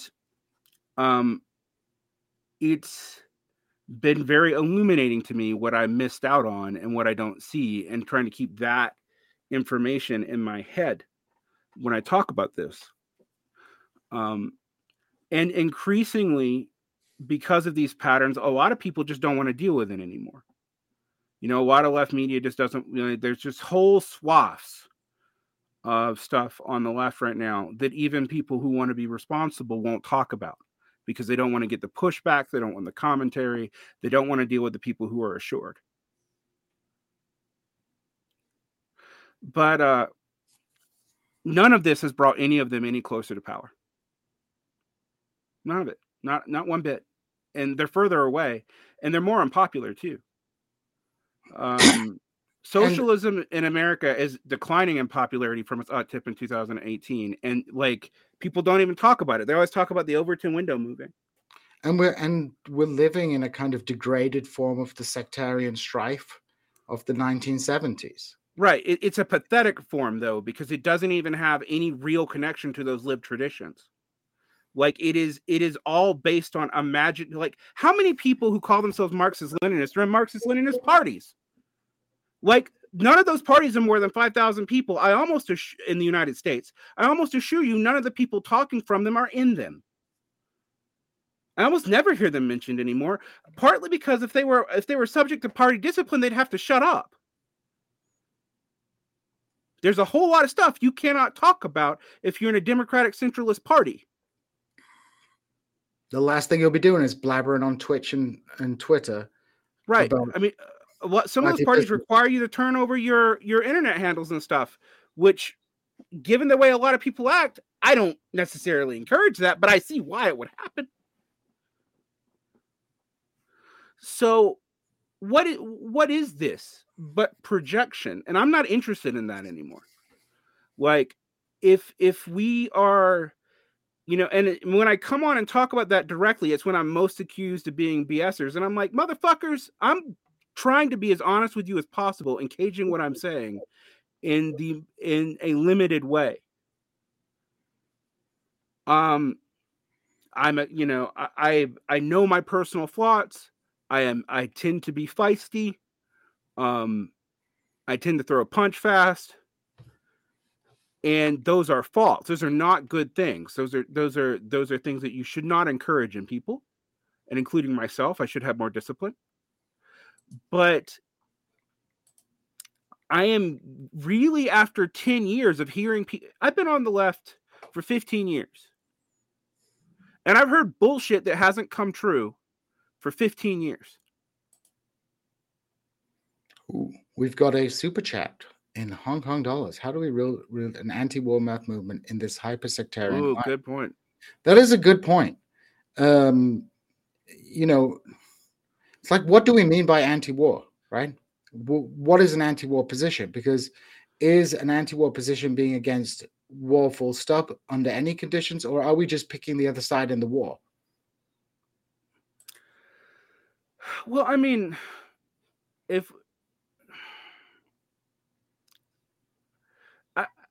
I feel like that line is both fair but also used by NATO apologists all the time. It is. I mean, that's the bind that we're in. I think that's the bind. I think it's easier. I think perhaps it's psychologically easier to construct a narrative in which you exclude all the inconvenient facts and highlight all the very true things that reinforce your narrative. And so that allows you to build like a solid narrative that allows you to feel kind of you've picked the right side in a particular conflict. But I don't feel that I don't feel confident enough to make a pronouncement on like what's going to be the 6 steps away outcome of any particular conflict between two capitalist powers. Here's the thing, and I want to be very clear on this. I think a left-wing position that doesn't have to deal with the dismantling of NATO is irresponsible. Like I'm going to say that. Mm-hmm. But I also realize that in a vacuum, all kinds of things can happen. So how do you ramp that down is of absolute crucial importance. If you think that any nation's gonna Red Dawn the United States at this current moment, I don't really have a whole lot for you, nor do I think people who try to get out of this by invoking revolutionary defeatism, and by that they mean the specific context of like opposing the war and having both sides lose, and you're supporting your side losing because it's imperial, but you're also supporting the other side losing because it's also an empire. That was the classical Zimmerwald left position. I don't know how that applies here. I don't know what it like. I mean, if America loses in Ukraine, right? If we assume that NATO falters in Ukraine, does it actually affect the American military presence? I mean, it's egg on the face, but they've suffered bigger egg on the face, my friends. Got a super chat here. We are promoting the Rage Against the War rally at the end of the month in DC, which is cross political lines, and you guys poo-poo it. We haven't said anything about it. I was going to say, no one said anything about it one way or the other. Like, there's no way I could afford to get to DC to an anti-war protest. I mean, good for you. I mean, good. Like, protest the war. You protest, great. I was part of the Iraq War protest, and I think one of the positions I have that gets people the most mad is that I don't think protests matter very much. I'm not saying they don't matter at all. They're good for internal solidarity, but do people listen to them? No. The Viet Cong ended the war in Vietnam, not the anti-war movement. Exactly. I think it's a little bit hubristic to believe that, you do you. If you think it's wise political action, sure, There's some people on that thing I wouldn't, I'm not, opposed on principle. I'm not opposed on principle to working with anti-war conservatives. I'm not. Yeah. I've had Scott Horton on my show. Yeah. Like, I mean, but if I'm honest, it just seems like a podcast jamboree to me. But prove me wrong. There's no way I can get from Missouri to a DC protest. But you know what you're not going to hear me do? You aren't going to hear me shitting on it. All right. Yeah. Because I don't know. Like I don't trust protests in general, but I've never gone after a specific protest unless it was like for the U.S. war effort or something. Because I participated in the anti-Iraq war protests, which were the biggest protests I ever seen. Right? They said they lied about the numbers. They definitely did them down. There was people coming from my hometown state. And that was pretty hard for me personally speaking, I'll be honest, because, at the time, a lot of the Kurdish community, the Iraqi Kurdish community, for very good reasons, were very pleased to hear about the end of Saddam Hussein's regime, right? Because, for the historical reasons that people who know anything about Iraqi and Kurdish history would know. But, the point was to be against the war. There was this huge protest, and it meant nothing. It meant absolutely there was no fallout. Labour didn't even lose the elections, right? Well, I like to talk about the history of protesting, actually, in the long term. Admittedly, I'm pulling from E.P. Thompson, and you guys can make your decision about what you think about that. But protesting in the 19th, 18th century was a way to show that you had force of arms if you needed to. You had the people to fight, but you weren't doing it. You were saying, we are going to come up. We can fight you if necessary. The problem is that after the Franco-Prussian War, even after the U.S. Civil War, that doesn't work. Warfare is not about just numbers of people anymore.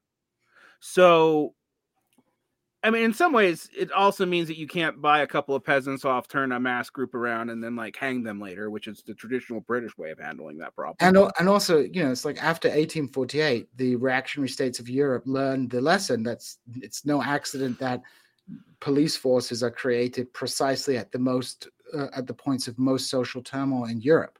They started in Ireland and spread throughout. It's funny. The reason 1848 happened was in part because there was no security apparatus that could deal with it.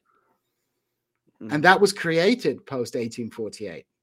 And, the monumental power of the state, the increasing capacity of the state has shifted the balance of power, away from those crowds that could. Now, the crowds can still cause revolutions in states with insufficient police powers, and not all states are equal in the modern world. But the terrifying thing about the state is not only its gendarme capacity, but also the various layers of ideological and sort of political defenses that it has constructed around itself. A state that resorts to violence is a weak state. This is an interesting thing. I've been thinking about the whole democratization of the American labor process, and I think you could read the super chat while I. Oh, well, just thanks, JB, for the super chat. We enjoy having people here. One thing I will say about this is I have been surprised when I study the history of democratization, how quickly the oligarchy adjusts to it.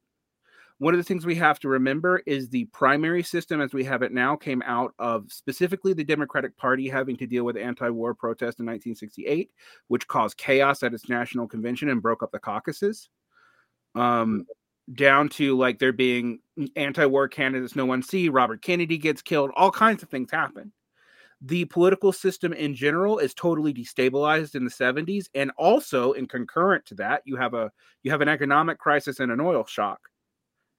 But by the 1980s, it seems like the oligarchies have reestablished themselves. And I say oligarchies here specifically because I can't actually blame it on just the bourgeoisie. It is the servants of the bourgeoisie, honestly, because the bourgeoisie has been out to lunch since the 1960s when it realizes that if it structuralizes everything, they don't have to run the businesses anymore. They can amass massive family wealth, and it's not even going to show up on the Forbes 500 because it's broken up between so many individuals, and you don't even know who they are. Most of the rich and bourgeois politics. I think this is perhaps, and maybe you disagree with me on this. Bourgeois politics is not one for one the politics of the literal bourgeoisie. No, it's not. I mean, no, I agree with you on that. If you look at bourgeois democratic revolutions across the developing world, they were often enacted in spite of bourgeois, the literal bourgeoisie. They were often enacted by military officers, professionals who wanted bourgeois politics, right? So, we have this. Like, if you look at the revolutions in Iran, in China, in the Ottoman Empire in the early 20th century, those were not spearheaded. At the vanguard of those revolutions was not necessarily the bourgeoisie, but rather a modern, quote unquote, progressive class of officers and those familiar with bourgeois politics who saw that as being modernity. Like, bourgeois politics was modernity. Yeah, I think.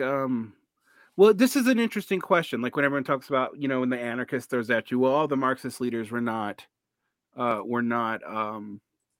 workers, and I'm always like, yeah, but the capitalist leaders weren't capitalists; they weren't merchants.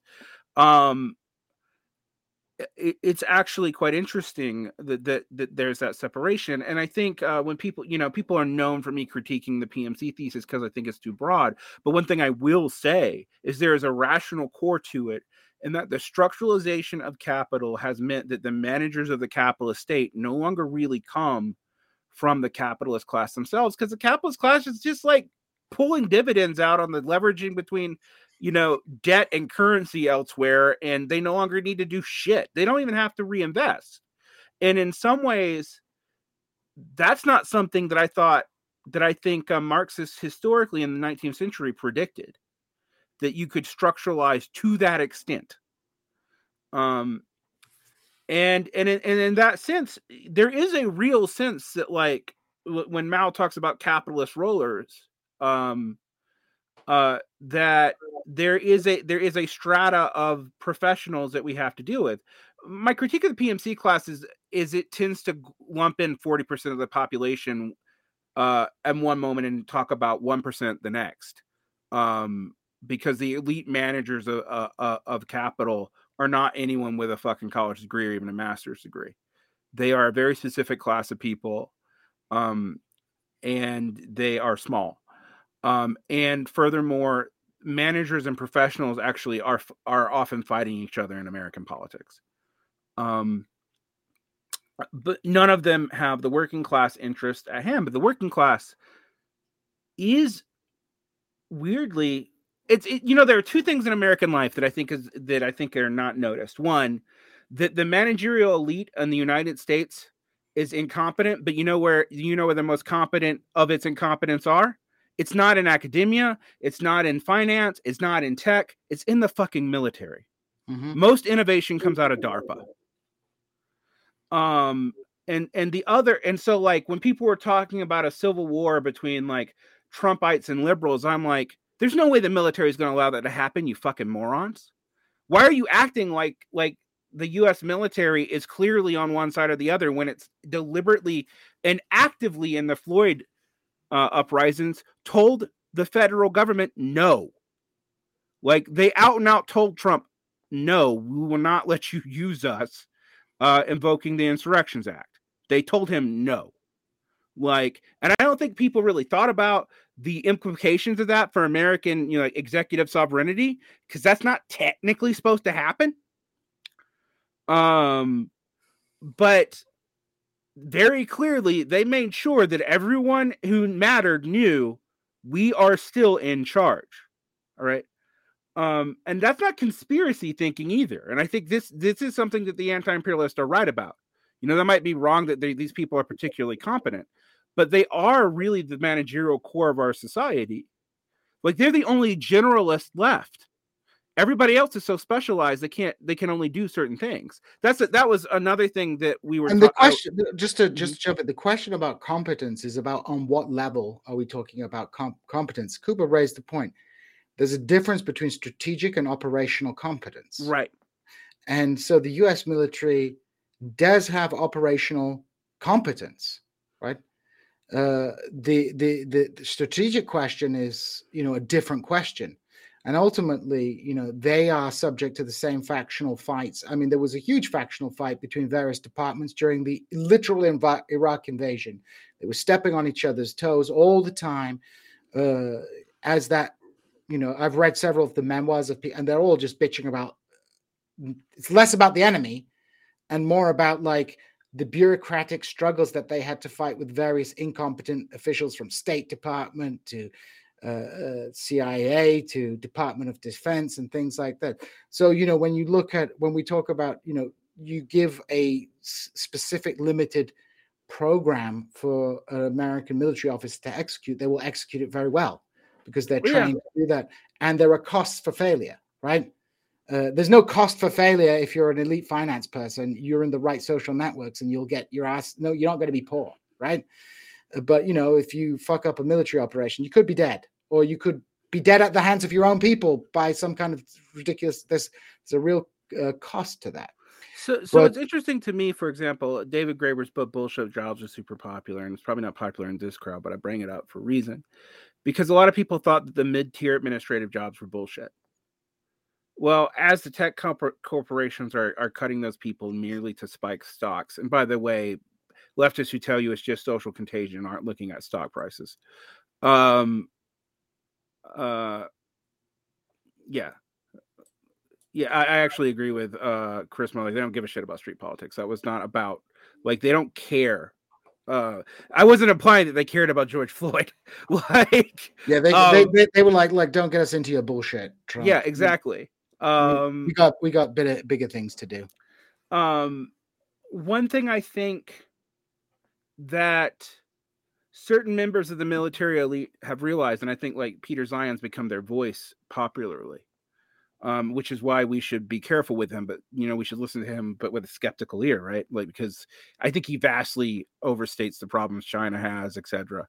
But I think he's right that our military elites do realize that the current empire is unsustainable, and that, well, it's just not worth it to maintain blue water trade for globalization anymore. And that's why those policies that were associated with Trump and really kind of began under Obama have been maintained by Biden. The Ukraine situation is, and gearing up for a war with China, which interestingly, I'm not sure they actually want, but I know they want us to believe they want, because as long as that's a real possibility, we'll continue funding them.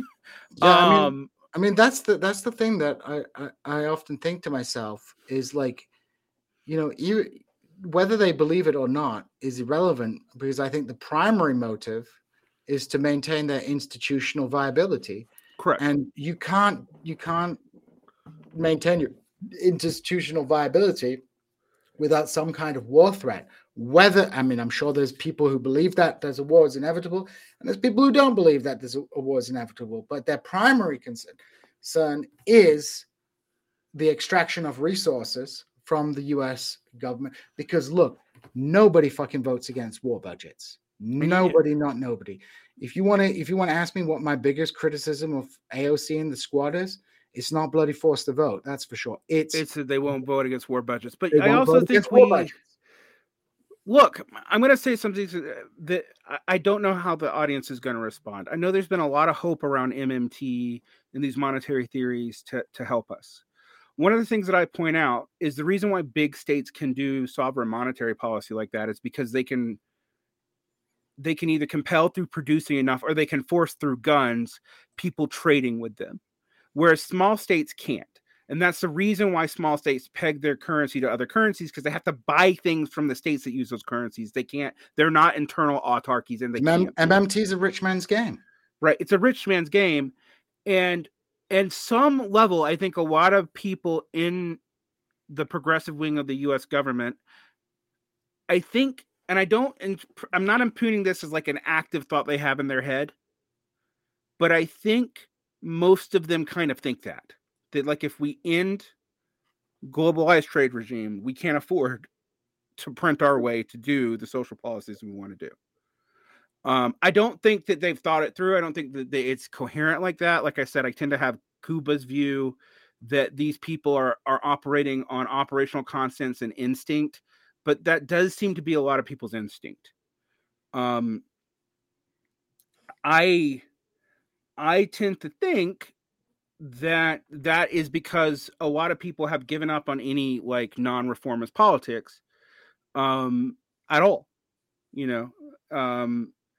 and this is manifested in a lot of different ways, in projections on other states and projections on characters within our state. And we have to deal with the changes of American political economy for these justifications. So, like, for example, my point earlier about civic republicanism fading away to the neutral administrative state and liberal rights theory has to do with also the different stages of capital and what people you have to incorporate into your polity.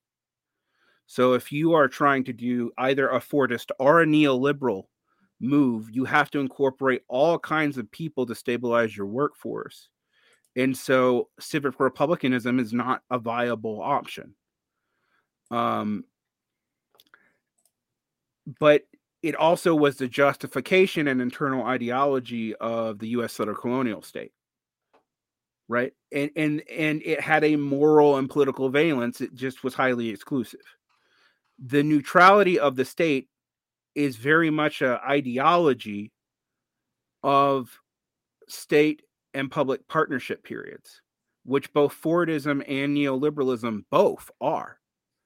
And let's not forget the peculiarities of the developments of quote unquote social democracy in the United States, which has always been privatized, right?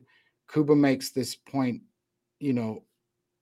over and over again, that whereas in Europe and Asia, you had some kind of state elite, in the United States, like the interpenetration of private capital and state capital is greater. It's probably at its greatest extent. People. There's a lot of people talking about U.S. is not the primary reserve currency. The largest shift of reserve currency is actually the euro and the pound, and that actually makes sense if you look at what happened to Liz Truss government.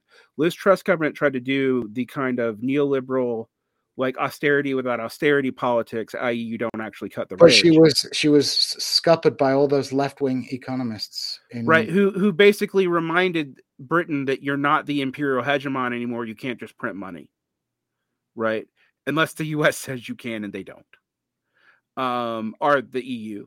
And the EU is similarly having problems because the EU is in a desperate resource situation, and it doesn't seem desperate unless you start looking at all kinds of other problems that it has. The value of the U.S. Money is not simply the U.S. economy or the U.S. taxpayer even, but it's the military power that the United States has, right? Mm-hmm. Ultimately its value is a political question, and people can go into euros, but Europe does not have the global clout as a unified entity that the United States has. The value of money is a political question. There's a reason why countries in debt in the 19th century, some of them got gunpowder diplomacies, whereas the Kaiserreich didn't. Well, right. I wonder why they didn't get gunpowder diplomacy, because it's a political power question. If you don't have political power in the global economic system, you can fucking print money till the cows come home, but it's going to mean jack shit. You're going to go to Zimbabwe. Right. Isn't that what they did in Zimbabwe? Unless you have military and economic power combined together, your currency is kind of screwed. There's a reason why backed by guns. Yes, there's a reason why why it took the breakup of the Kaiserreich for inflation to really hit Germany, right? Like let's think about it for a second. The there's points being made. I wanted to say I do believe last time I checked, the euro plus the dollar make up about 75% of reserve currencies. It is the U.S. is being hoisted as a reserve currency because it's expensive right now, but it's expensive because private actors are hoarding bonds because they think maybe debt interest will go. The interest on bonds will go up. Another thing that I would tell people to look at with this, it's really important, is the yuan is becoming part of the reserve currency in a real way, in a way that it wasn't before. The ruble is not. What Putin's ruble action really did was stabilize its currency by getting a lot of foreign currency in, so it could stop its devaluation, which was a great. That's a brilliant move to undermine sanctions. I mean, like that's really smart. But it ironically did help stabilize the price of the dollar and even push it up. It's no accident that people are moving money into yuan, because China is not only an economic power, but it's increasingly seen as a viable military power, at least in its regional capacity. Right. So it's a serious kind. The problem that people have when people propose, I want to push back a little bit, when people propose like this ruble renminbi system, is that Russia at the moment cannot be a consumer of last resort for China's production the way the West can. If it had made different choices at the end of the Soviet Union, it could be. This is not because Russia's inherently weak, or that's not my argument. It's just they did not invest in consumer goods, and for some reasons that were logical, actually. And then they in the 70s and 80s, and then in the collapse, those industries were largely maintained as they were. So, think about that what you will. It does mean that like decoupling can't be automatic. Now, over the long run, I have no fucking idea. Like, whole many things can change. One of the ironies of sanctions is that they probably will shore up parts of the political apparatus in Russia, and thus make slightly more cohesive domestic consumer goods economy. I mean, it leads to the creation of what they call a resistance economy. Right. Which might actually eventually fill that in. I mean, like, one of the things is I don't support sanctions for humanitarian reasons, but even if I was a NATO shill, I would think these sanctions magic was just bullshit. Like, it's not going to do what you want it to do. Well, it depends what you want it to do. Like, sanctions worked very well on Iraq in the 1990s because the objective was it was not to change the regime throughout the 90s, but rather the primary objective was to limit Iraq's ability to menace American allies in the region, which they did. They destroyed Saddam Hussein's offensive capacities. At home, the regime was strengthened by to an extremely high degree. All independent centers of economic power were coalesced into the state. That's what you see with sanctions. I mean, so it depends what your objective is. If your objective, for example, is regime change, quote unquote, sanctions are a bad policy. If your objective is to cripple a country's capacity, to be a major foreign policy player, which I think that was primarily the American objective after 1991, until the freaking new American century guys got in. It is effective, right? Like, to hell with the people, right? It doesn't. They get their sacks of rice from the UN, and it's not our business who Saddam Hussein distributes to them. It's not our business what Saddam Hussein spends his fucking palace money on. We don't give a shit, because our only concern is that Saddam Hussein can't cause a kerfuffle in the fucking Gulf and raise the global oil price, right? Right. One thing I want to back someone up who I was arguing with earlier, but the thing that the U.S. can't do, Chinese military containment, I largely agree. I'm not sure. I have no idea. Let me rephrase this. I have no idea from reading the tea leaves we get out of the Pentagon if they actually mean what they say about denormalizing Taiwan and potentially starting hostilities there or not. We have to admit, however, this has been a relatively long delay pattern, which liberals somehow think just emerged with Trump. But I saw starting to happen in 2010, 2011 when I was living in the Republic of Korea. I mean, this was before then. Like there were people at the time of the war on terrorism, including people like Liz Cheney, who were saying this is a wrong deployment of imperial strategy, that our strategy should be directed towards China. And this was the sleight of hand Obama played, right? Obama was able to challenge all the discontent at the Iraq War and the war on terrorism into a political campaign which functionally sought to reorientate American foreign policy towards the pivot to Asia, right? This is why I just think the conspiracy theories about America orchestrating the war, the Syrian civil war, according to a predetermined plan, are nonsense, because that was a distraction from what the Obama administration's main foreign policy objective was, which was to adopt a more conflictual and competitive posture towards China. We saw this with TPP, the Trans-Pacific Partnership was precisely a policy designed to lock China out of particular markets in Southeast Asia. So, like a lot of people in the Middle East are like the Syrian civil war was a conspiracy it's like the Syrian civil war is what would have happened if America had not gone into Iraq. That's what would have happened to Iraq, right? The regime was brittle, and at some point there would be some fucking crisis. And in Syria, it was a famine, right? It was basically a huge drought, and fucking all hell broke loose. And then everybody gets sucked in because the intelligence apparatus operate on that kind of stuff like fries on shit. I think most people are right when they think that states are using this for proxy wars. Of course they are. The issue is that it's more opportunistic, right? It's more opportunistic than what most people think. And not to forget, there's a whole load of regional powers that manipulate the imperial apparatus towards their own specific ends for their own regional interests, and they are able to use their superior knowledge on the ground to do so. That's what happened. Who do you think was giving the CIA names of people to arm in Syria? Turkish. Right, I was about to say, prime example of this is Turkey under Erdogan, or Egypt under Nasser, these local powers have agency too, and I've actually pointed that out in the way a lot of the Baltic states are really playing nice with the United States. Well, if your hegemon is across the ocean, is it really your hegemon?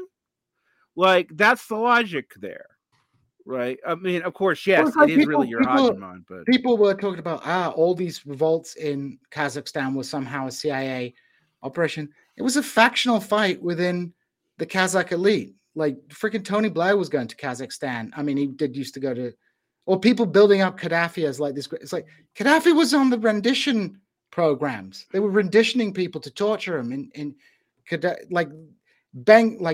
Libya is a country that has been profoundly impacted by particular policies pursued by the Ottoman Empire in the late 19th century, and then by Italian colonialism, and is rent with regionalisms and regional rivalries, right?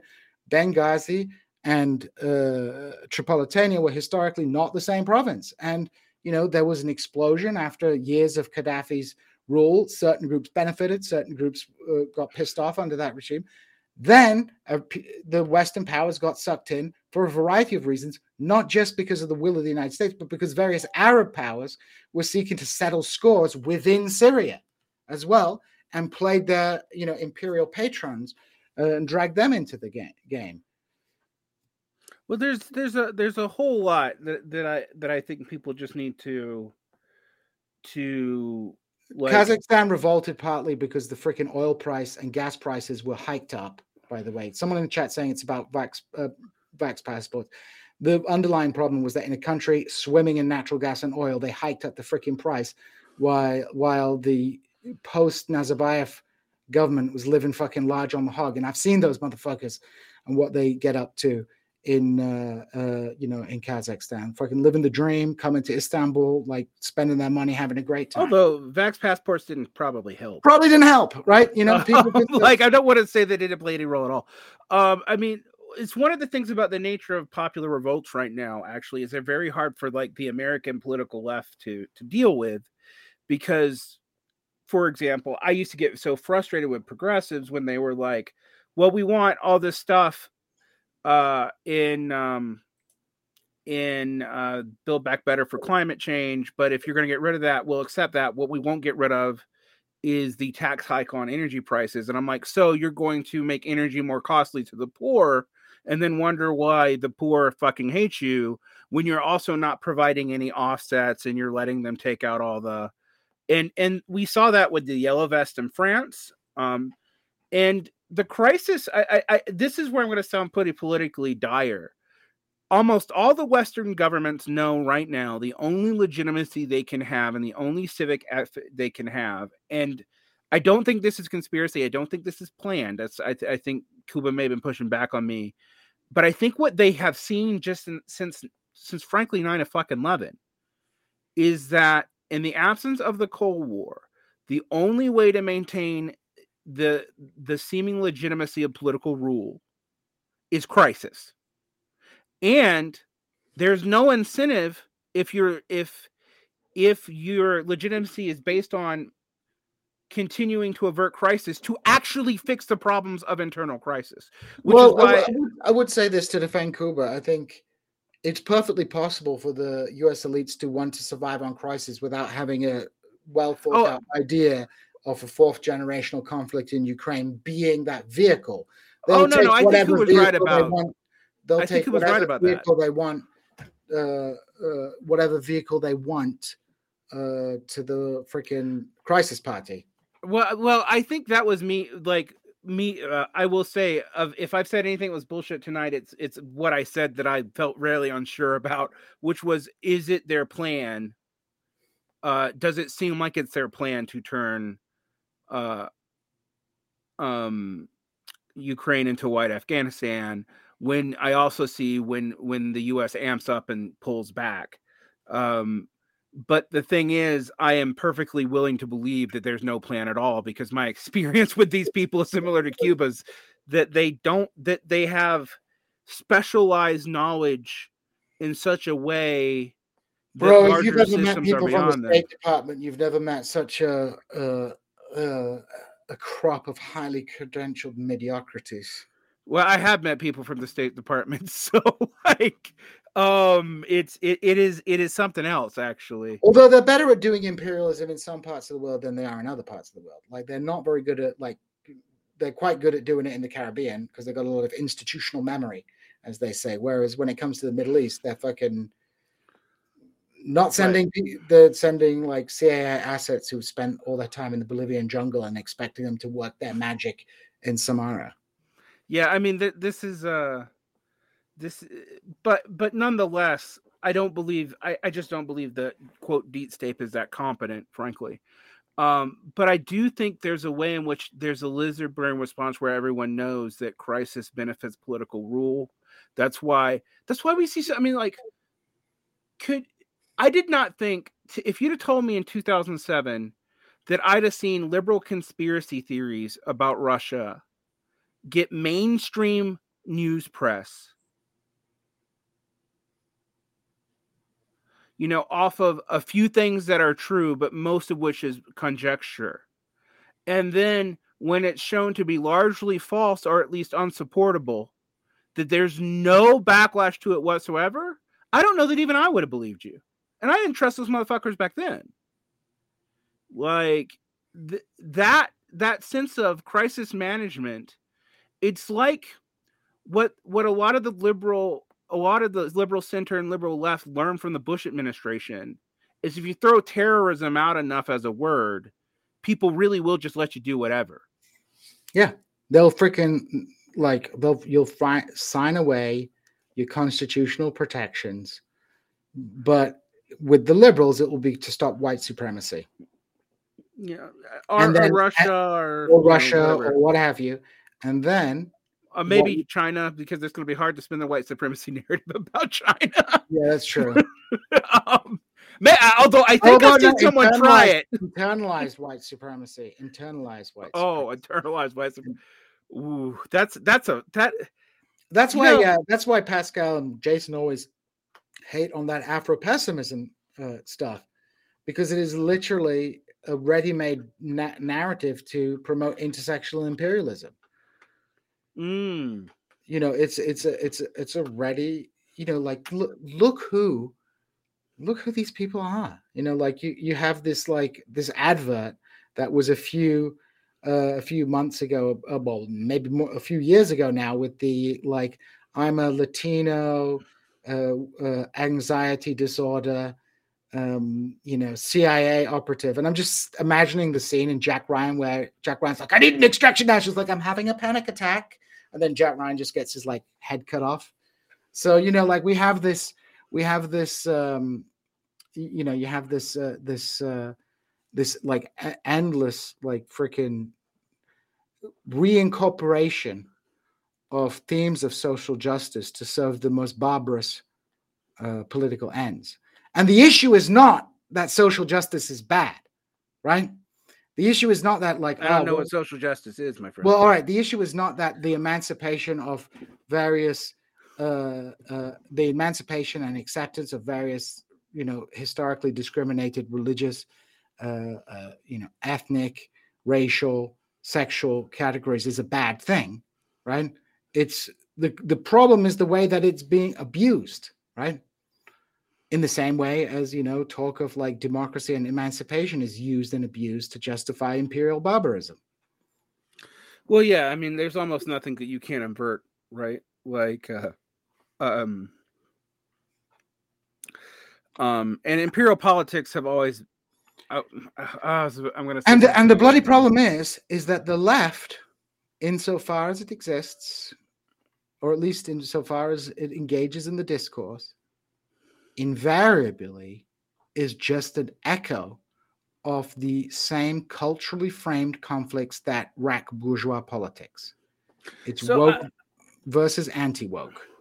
Right. So this is actually something that I've talked to you about a good deal when it comes to the way this is used to like throw people off on geopolitical complicatedness, right? Like this is what I meant by don't trust the moralisms, because they're usually a lie.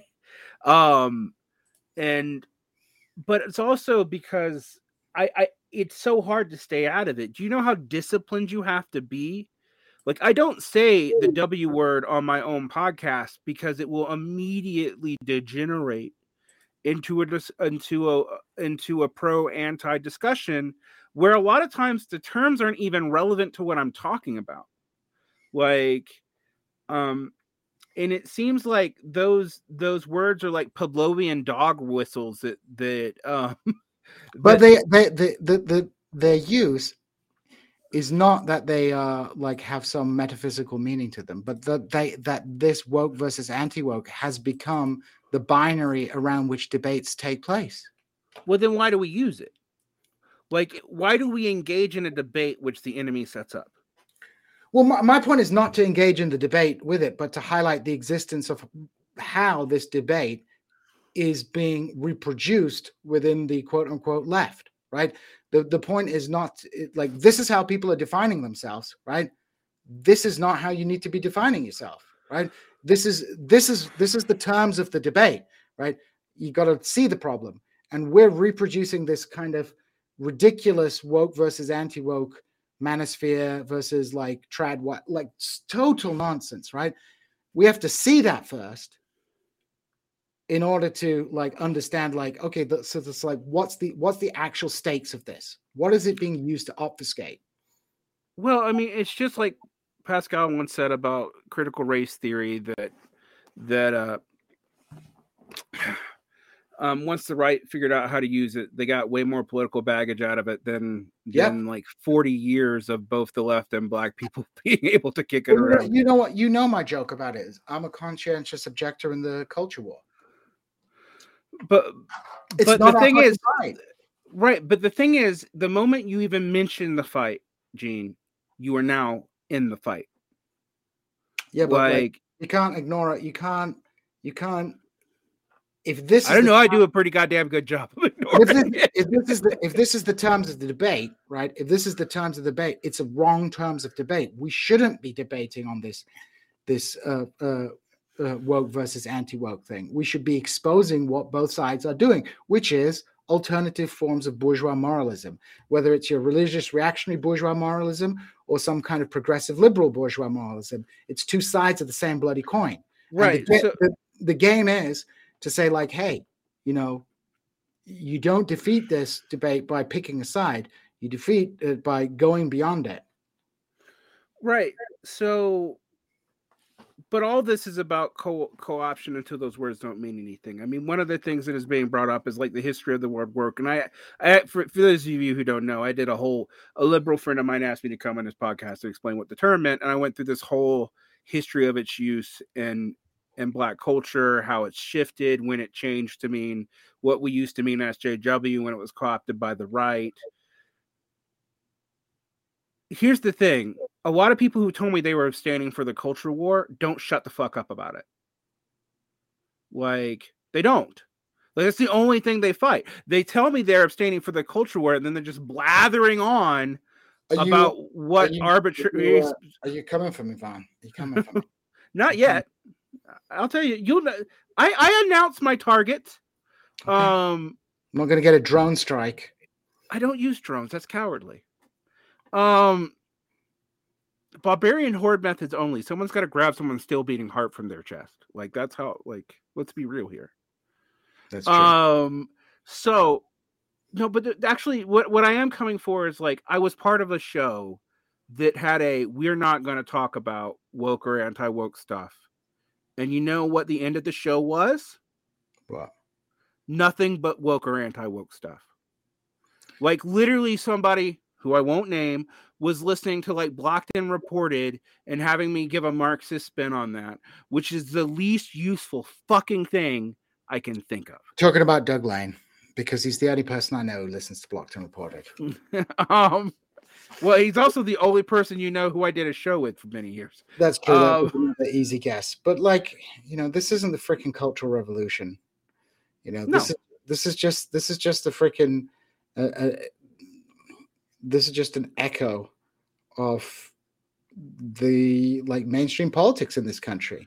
And people who try to, like, you watch people who try to deal with it or critique like whatever the social codes coming out of academia go, you watch them go weirder and weirder the more they try to counter. It's like we were talking about the other day. I think it was off air, actually. It wasn't on air. We were talking about, like, how if you listen to Compact Magazine's podcast, Sohrab Ahmari is better than the freaking Marxist at being a Marxist. Yeah, weirdly like, enough. The Catholic who is telling the Marxist that Ron DeSantis' march through the institution is pointless because material conditions mean that these institutions won't matter in 10 years. You know, and you know, I was like, that's a damn good Marxist point that the Marxists aren't talking about on this, you know, but because they're too busy being transgressive, you know? Right. Well, and that's when you get into these terms, right? If you get sucked into this game. But my point has been, I guess, Gene, is look, we were talking about what the left should do in response to the war and how many cul-de-sacs of thinking that it's in. And now we're talking about woke versus anti-woke. But because we know in some way this will be utilized to justify policies. That's why, I mean, like, you know, that's why we always have to throw the F word around all the time. Like, things can be bad and not fascist. Like, frankly, fascism is an increasingly useless term unless using unless it refers to the specific region of fascism in Germany. No, I mean, like, fascism is increasingly useless in the modern age of politics. You know, like, it just seems. I mean, what does fascism represent? Fascism represents an attempt to solve the contradictions within capitalism and liberal democracy. I mean, you know, my thing is fascism is Bonapartism on crack rock. but Yeah. like Yeah, exactly. It's a form of Bonapartism, and there are many varieties of Bonapartism. Like if there can be, there can be a useful analytical, it can be a useful analytical subcategory, but it shouldn't be seen as a category in and of itself. Yeah, it's one of the things I think we're going to have to deal with in and it's an irony of American life, particularly hegemony makes you weak. I know that sounds weird, but this is actually something that I think, we talk about being historically specific, but I think this is true like in other epochs than capitalism. And the reason why, like, why don't Americans learn other languages? Is it because they're stupid or because they're hegemons and they don't need to? It's almost always the latter, right? Instead of, the explication is people are dumb, you should ask, but why are people incentivized to be dumb? What about being a hegemonic power does that? All right. And it's kind of obvious when you have a lot of power, people kiss your ass. Sure. And, why do I bring this up? Because we have to think about what that means in the context of the U.S. And North America. North America, theoretically, could be energy and food secure for a long time, even with climate change conditions. Now, not forever on the climate, because no one can be, for a long time. And yet it seems to completely let the internal infrastructure of the core of the empire fall apart. Can't even keep the train on the tracks. Right. It's so much so that it seems like it's more concerned about the periphery of the empire than the core. Like, and that there's no way you can, like, under purely rational calculus make that make sense, because, like, we should be able to be relatively independent given the resources that North America has and the integration that North American states have with each other. And yet that seems impossible right now. Right? There is a real sense that despite these real material benefits and advantages that are from geography, even, right? That the United States should be much more internally coherent than it is, and it's not. Why is it not? It's just riding the fucking wave. Right, and the bourgeoisie seem absent. Like that was my point earlier about the bourgeoisie. They're nowhere to be found. The richest families in the country are all families, if I name to you, you recognize them because they got rich under, like, in the 1960s and maintained it, but they're not doing shit. That's why you don't hear about them. They're just sort of like living off dividends. Living the dream, baby. So, like, and so, like, we have a working class that seemingly we can't figure out how to politicize it. We have a managerial and professional class that seems to be the most credentialed that any and really specialistly educated that any of the world has known, yet doesn't have basic skills to maintain itself. Almost every institution has a paper tiger. I was talking to, I remember watching Carl Jha compare U.S. military ads to Chinese military ads. And I remember Carl Jha was making these points about American culture, which I actually agreed with. But Jha was like, well, this tells you something that seems fundamental about America. And then I, like, flashed up an ad from the 1950s, which looked a lot like a 1950s version of the Chinese military ad. And my point was, like, that wasn't always true, even in this capitalist imperialist shithole. Daniel Besson often talks about some of the technological changes in military power and how, you don't need a freaking conscript army anymore. In fact, you definitely don't want a conscript army, because then it improves social solidarity and desegregates the classes from one another and skills them in how to fight. Yeah. Like, you don't want any of that. I'd have a drone with some people who played a lot of Xbox, rather than, this technological revolution. We're just seeing it, like with all this talk of AI and stuff like that. And I know AI isn't really AI. It's like just a spreadsheet, but you know what it is? A lot of fucking jobs are getting taken. A lot of the mental jobs that were taken, that were previously secure from automation, they're going to be freaking automized, right? So yeah, it's all pretty freaking depressing. Well, we've been going for nearly 3 hours. Yeah. We've been Vaughn, you have to go to bed because you have work in the morning. People in the chat, do you like White Guy Wednesdays? Because maybe if Kuba and Vaughn agree, we can do this a little bit more often. Where we will come on and yell into the darkness and be very depressed about the state of affairs of the world, and be in awe of all the true believers of whatever political tendency you have. Like, because, mate, that must be quite secure, having a belief in the inevitable victory of Xi Jinping. People are asking us about when Gaming Materialist will be back soon. I think we have to hit up. It's on us to get our dear friend Discourse Minis and get her back, and perhaps we can do another nailing it down where we'll talk about Gelner, and maybe we'll get Kuba in on that. Actually, that might be fun. He's read Gelner, I'm pretty sure. Yeah. I'd be happy to have Kuba in. We could talk about Gelner and then Hobsbawm. But let's do I think we said Hobsbawm, but we said Gelner first. No, we said Gelner first. We did. I note these things down on a piece of paper, Vaughn. Yeah. People are like, I'm glad that. But do you know one of the most funny things about teaching? You'd think it'd be a job that's hard to alienate, but it is not anymore. We are content deliverers, my friend. Delivering content to customers. Yeah. I actually heard my boss refer to my students' parents as customers, and I was like, "What? Oh my Jeez. God, we're at a public school, motherfucker!" Like, and does anyone in the chat have any suggestions for things you would like Kuba, myself, and Vaughn to talk about in the future? We will take suggestions in the chat right now. Whatever's going on. Any suggestions? Swarthy Thursday. Well, you've got Adolf Reed tomorrow. Adolf Reed will be in the house. The big man is in town. So, Jason and Pascal and MT will be ready to take the fortress and talk about MAGA communism. Oh, boy. Vaughn, do you want to talk about MAGA communism?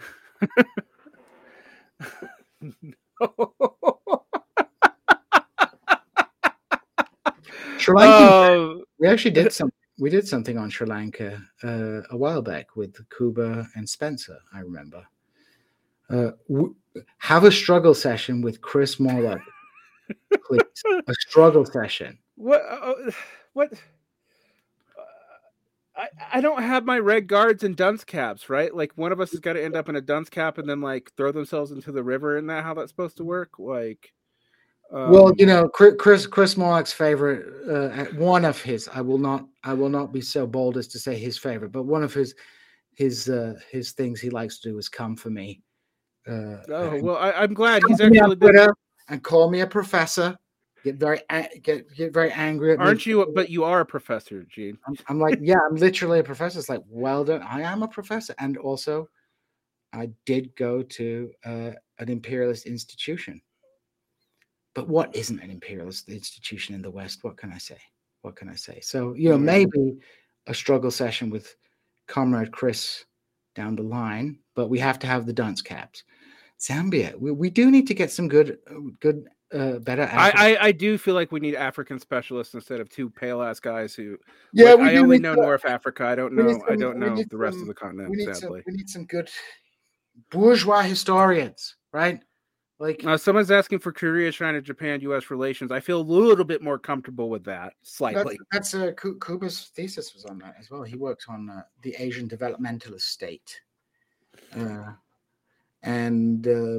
think that would be an interesting topic.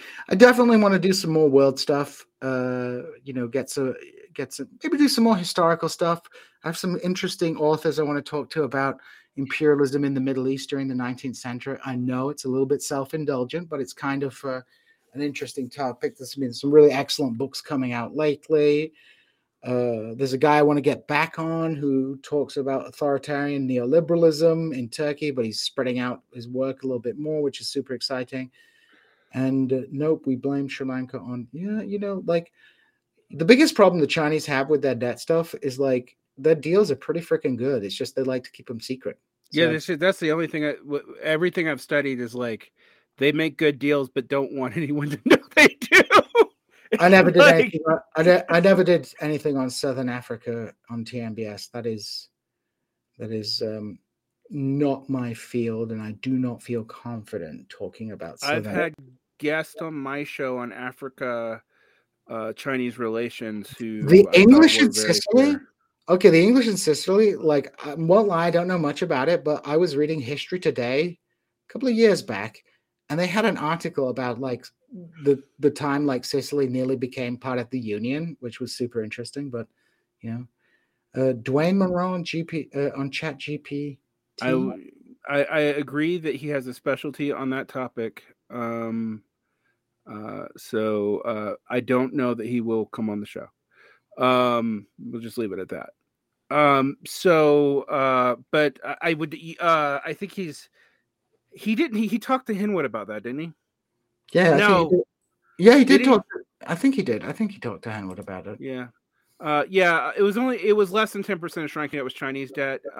There's a lot of debt to India and a lot of debt to the IMF, but they're all kind of like how they make deals are all like there's international rules. There's right. international rules that they have to follow. So like there's certain things that like every power has to engage with.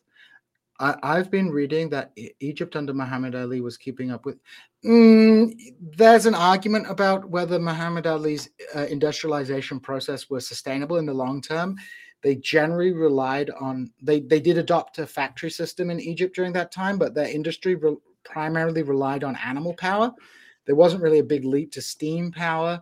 But of course, that industry, whatever chance there was destroyed once Muhammad Ali of Egypt was forced to open up his market to Great Britain, thanks to the Treaty of Balti Liman, signed in 1838.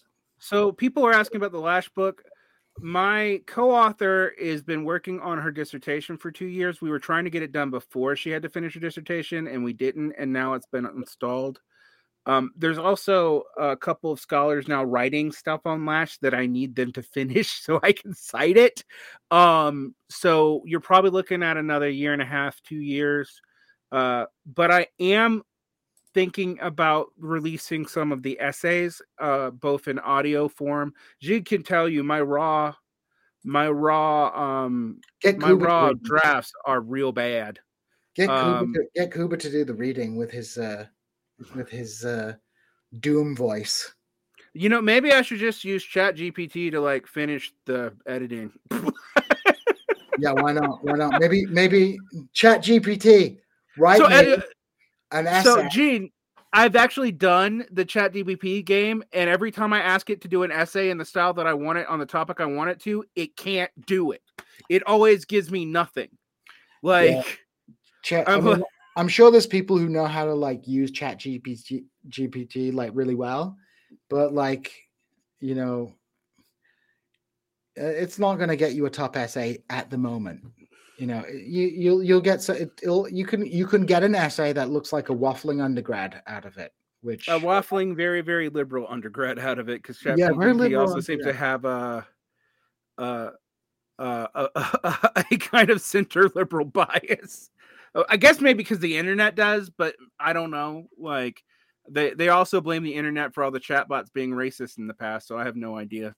I saw somebody online did a Chat GPT where they went across 4chan, and they like fed all the 4chan into it, and then got the Chat GPT to create 4chan posts, and like they were really good 4chan posts, really good.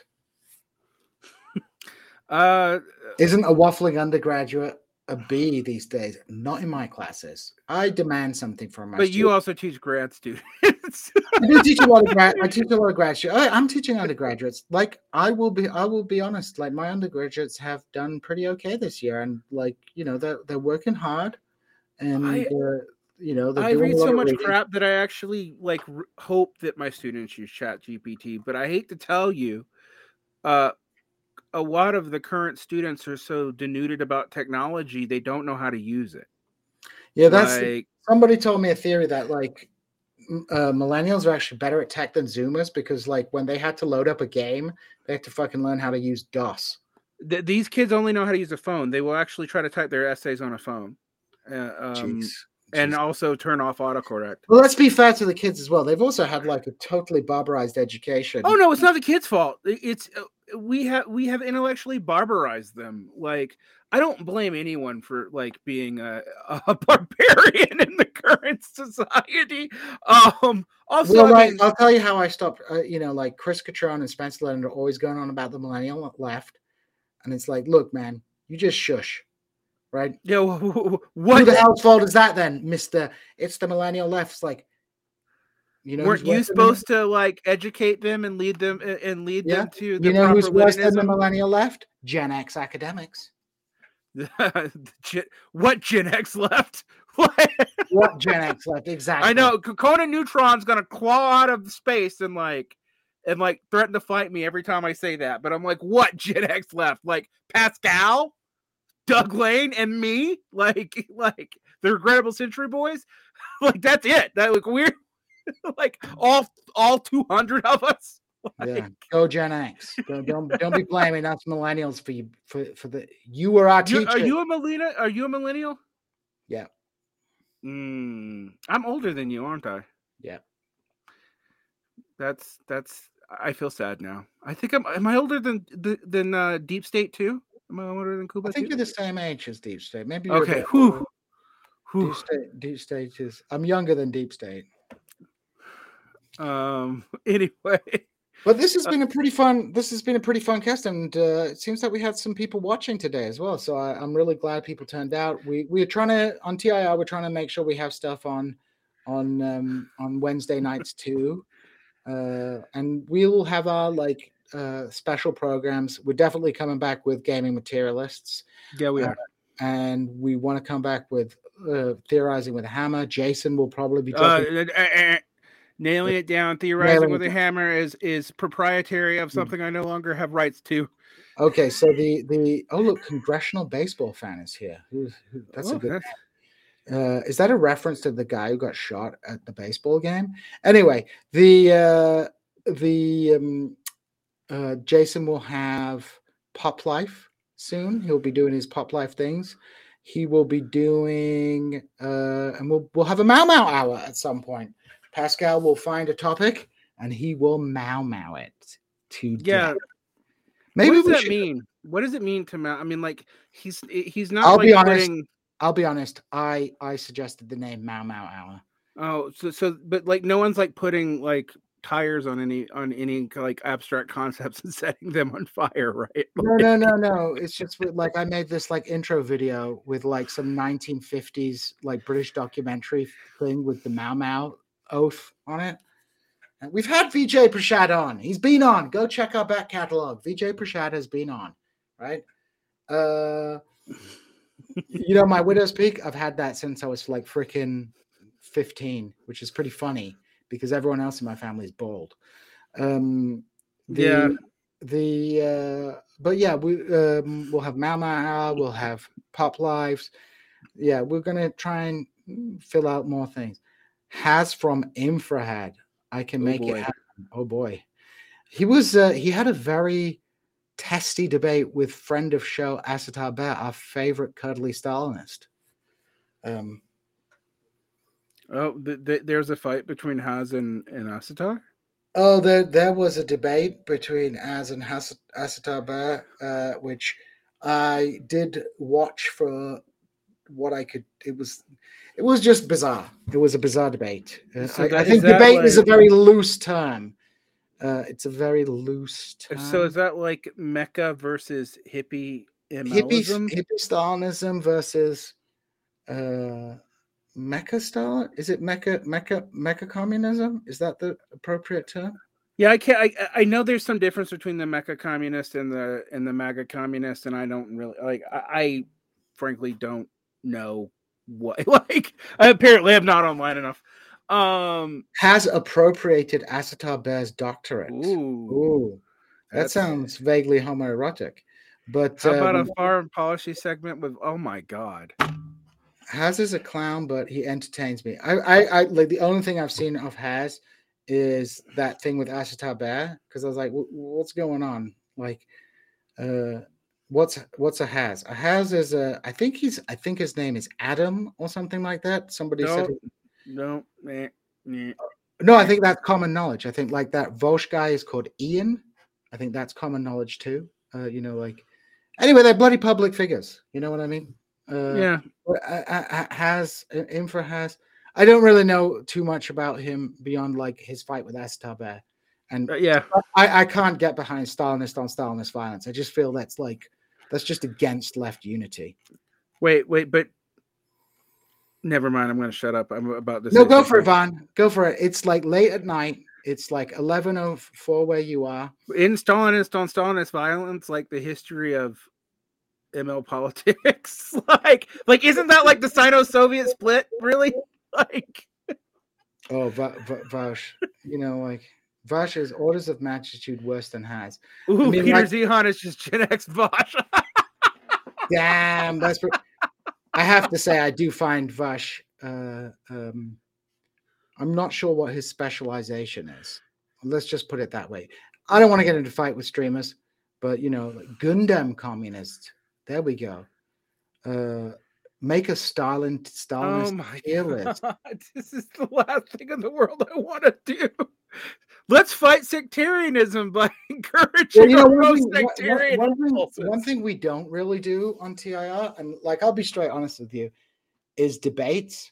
And I'll tell you why we don't do debates. Because debates usually don't clarify anything, at least in this format. Like if you have extended exchanges in writing, I find that more useful, right?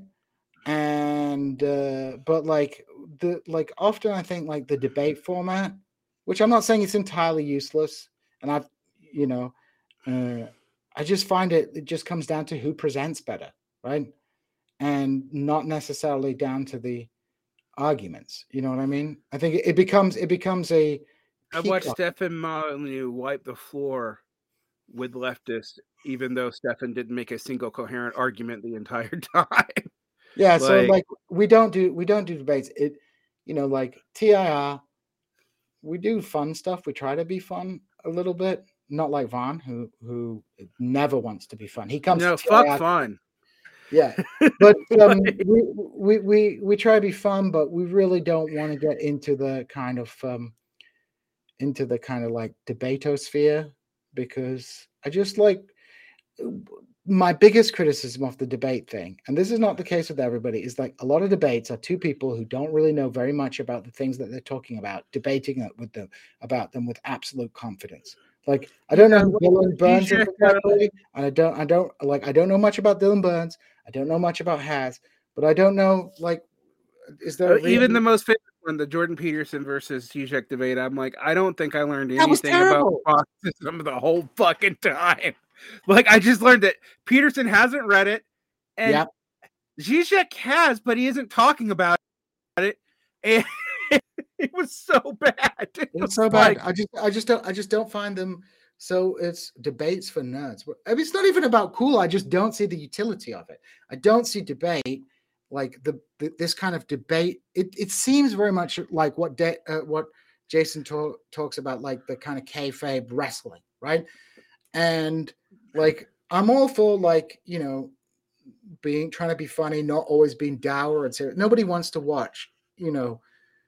Nobody wants to watch a program that is like overly serious and dour all the time, right?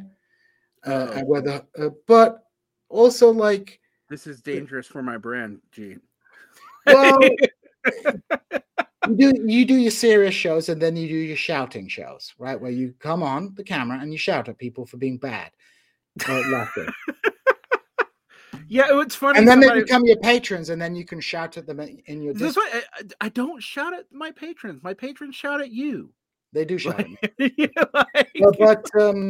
But yeah, like so, we try. That's why we do interviews, right?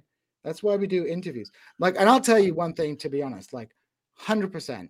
If we started just doing podcast drama, right? Like this podcast is this, and this podcast said that, we'd be doing way better. So I'm going to answer one question and then I'm going to shut up. Jay, neoliberalism in Lasch changes its meaning. In the 1980s, Lasch means what we all mean by it. He means the emergence in public-private partnerships and the removal of workers from the table in those public-private partnerships, i.e., the end of Fordism and the beginning of neoliberalism. In the 60s, what he means by it was trying to reinvigorate classical liberalism with socialist, populist, and progressive ideas that were not actually originally part of the liberal tradition, but that were kind of ad hoc into it by FDR. So that's what he meant by it in his early books. In his later books, he means what we all mean by it. And the difference is that those early books are written in the 60s before the modern definition was common, and he was just using neo to point out that there had been a shift in liberalism. So always that's what he meant. Always be careful with your terms. Well, it's pretty late. And yeah, so I've also been working. I actually worked from 8 to 8 today. So I've been working all day, but hanging out with you and Kuba invigorated me. Invigorated my spirit, my mind, my body. I'm going to go home, chug some ZzzQuil, hit the hay, and get up in the morning and maybe do some cooking and then go back to work. I have to do another 12-hour day tomorrow. So, well, yeah, me and Sarah have to do you have kids. You always have yeah. So we tag in and tag out. It's like we've got to split the time between okay, you're on with the kids for this 5-hour stretch where you can go into the office. And then I'll make sure the baby doesn't do anything and cook the food. Then Sarah comes home. I go into so it's like I thought you were about to say you were going to cook the baby, Gene, and I was like, no, I would never. The baby has recently learned to climb. Yeah, I'm still at the office this late. I was basically working in the office from I did some errands this morning because my dog jumped over my fence and chased away the postman, and so I had to go to the post office to pick up my post, which included a new frying pan. And then I came back. I had to purchase a cabbage. And then I went into the office and I wrote a meeting agenda. I prepared a lecture. And I wrote, what else? I did another thing that took a lot of time and was very boring. I probably wiped it from my mind. And then 5 minutes before the show, I jumped on, and the boys came in town. The boys are back in town, and we kept it real. So we didn't do a champagne room night because we did it all for free. And so Mad Dog 2020. I don't drink that stuff. I only drink Special Brew. Okay, so guys, you've been beautiful. You've been fun. Make sure tune in tomorrow. It's a big Adolf Reed episode. Vaughn, what do you have coming up on the Vaughn blog?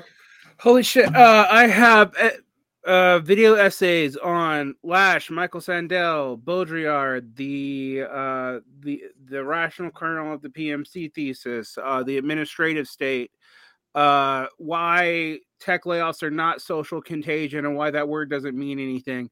I have interviews coming out with Jason Miles, Stefan Bertram Lee, Jeremy Gross, and a really, really good one with Adnan Hussein on the context of Ibn Khaldun and Islamicate North Africa and the beginning of the idea of whiteness. When we talked for 3 fucking hours, that comes out next week. So I'm looking forward to watching that one. I don't get much time to watch podcasts these days or YouTube videos. I usually go home and fall asleep to a cooking video, but I'll be definitely tuning in for that one.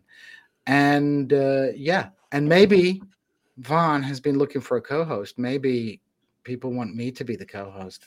Anyway, with that, we are out.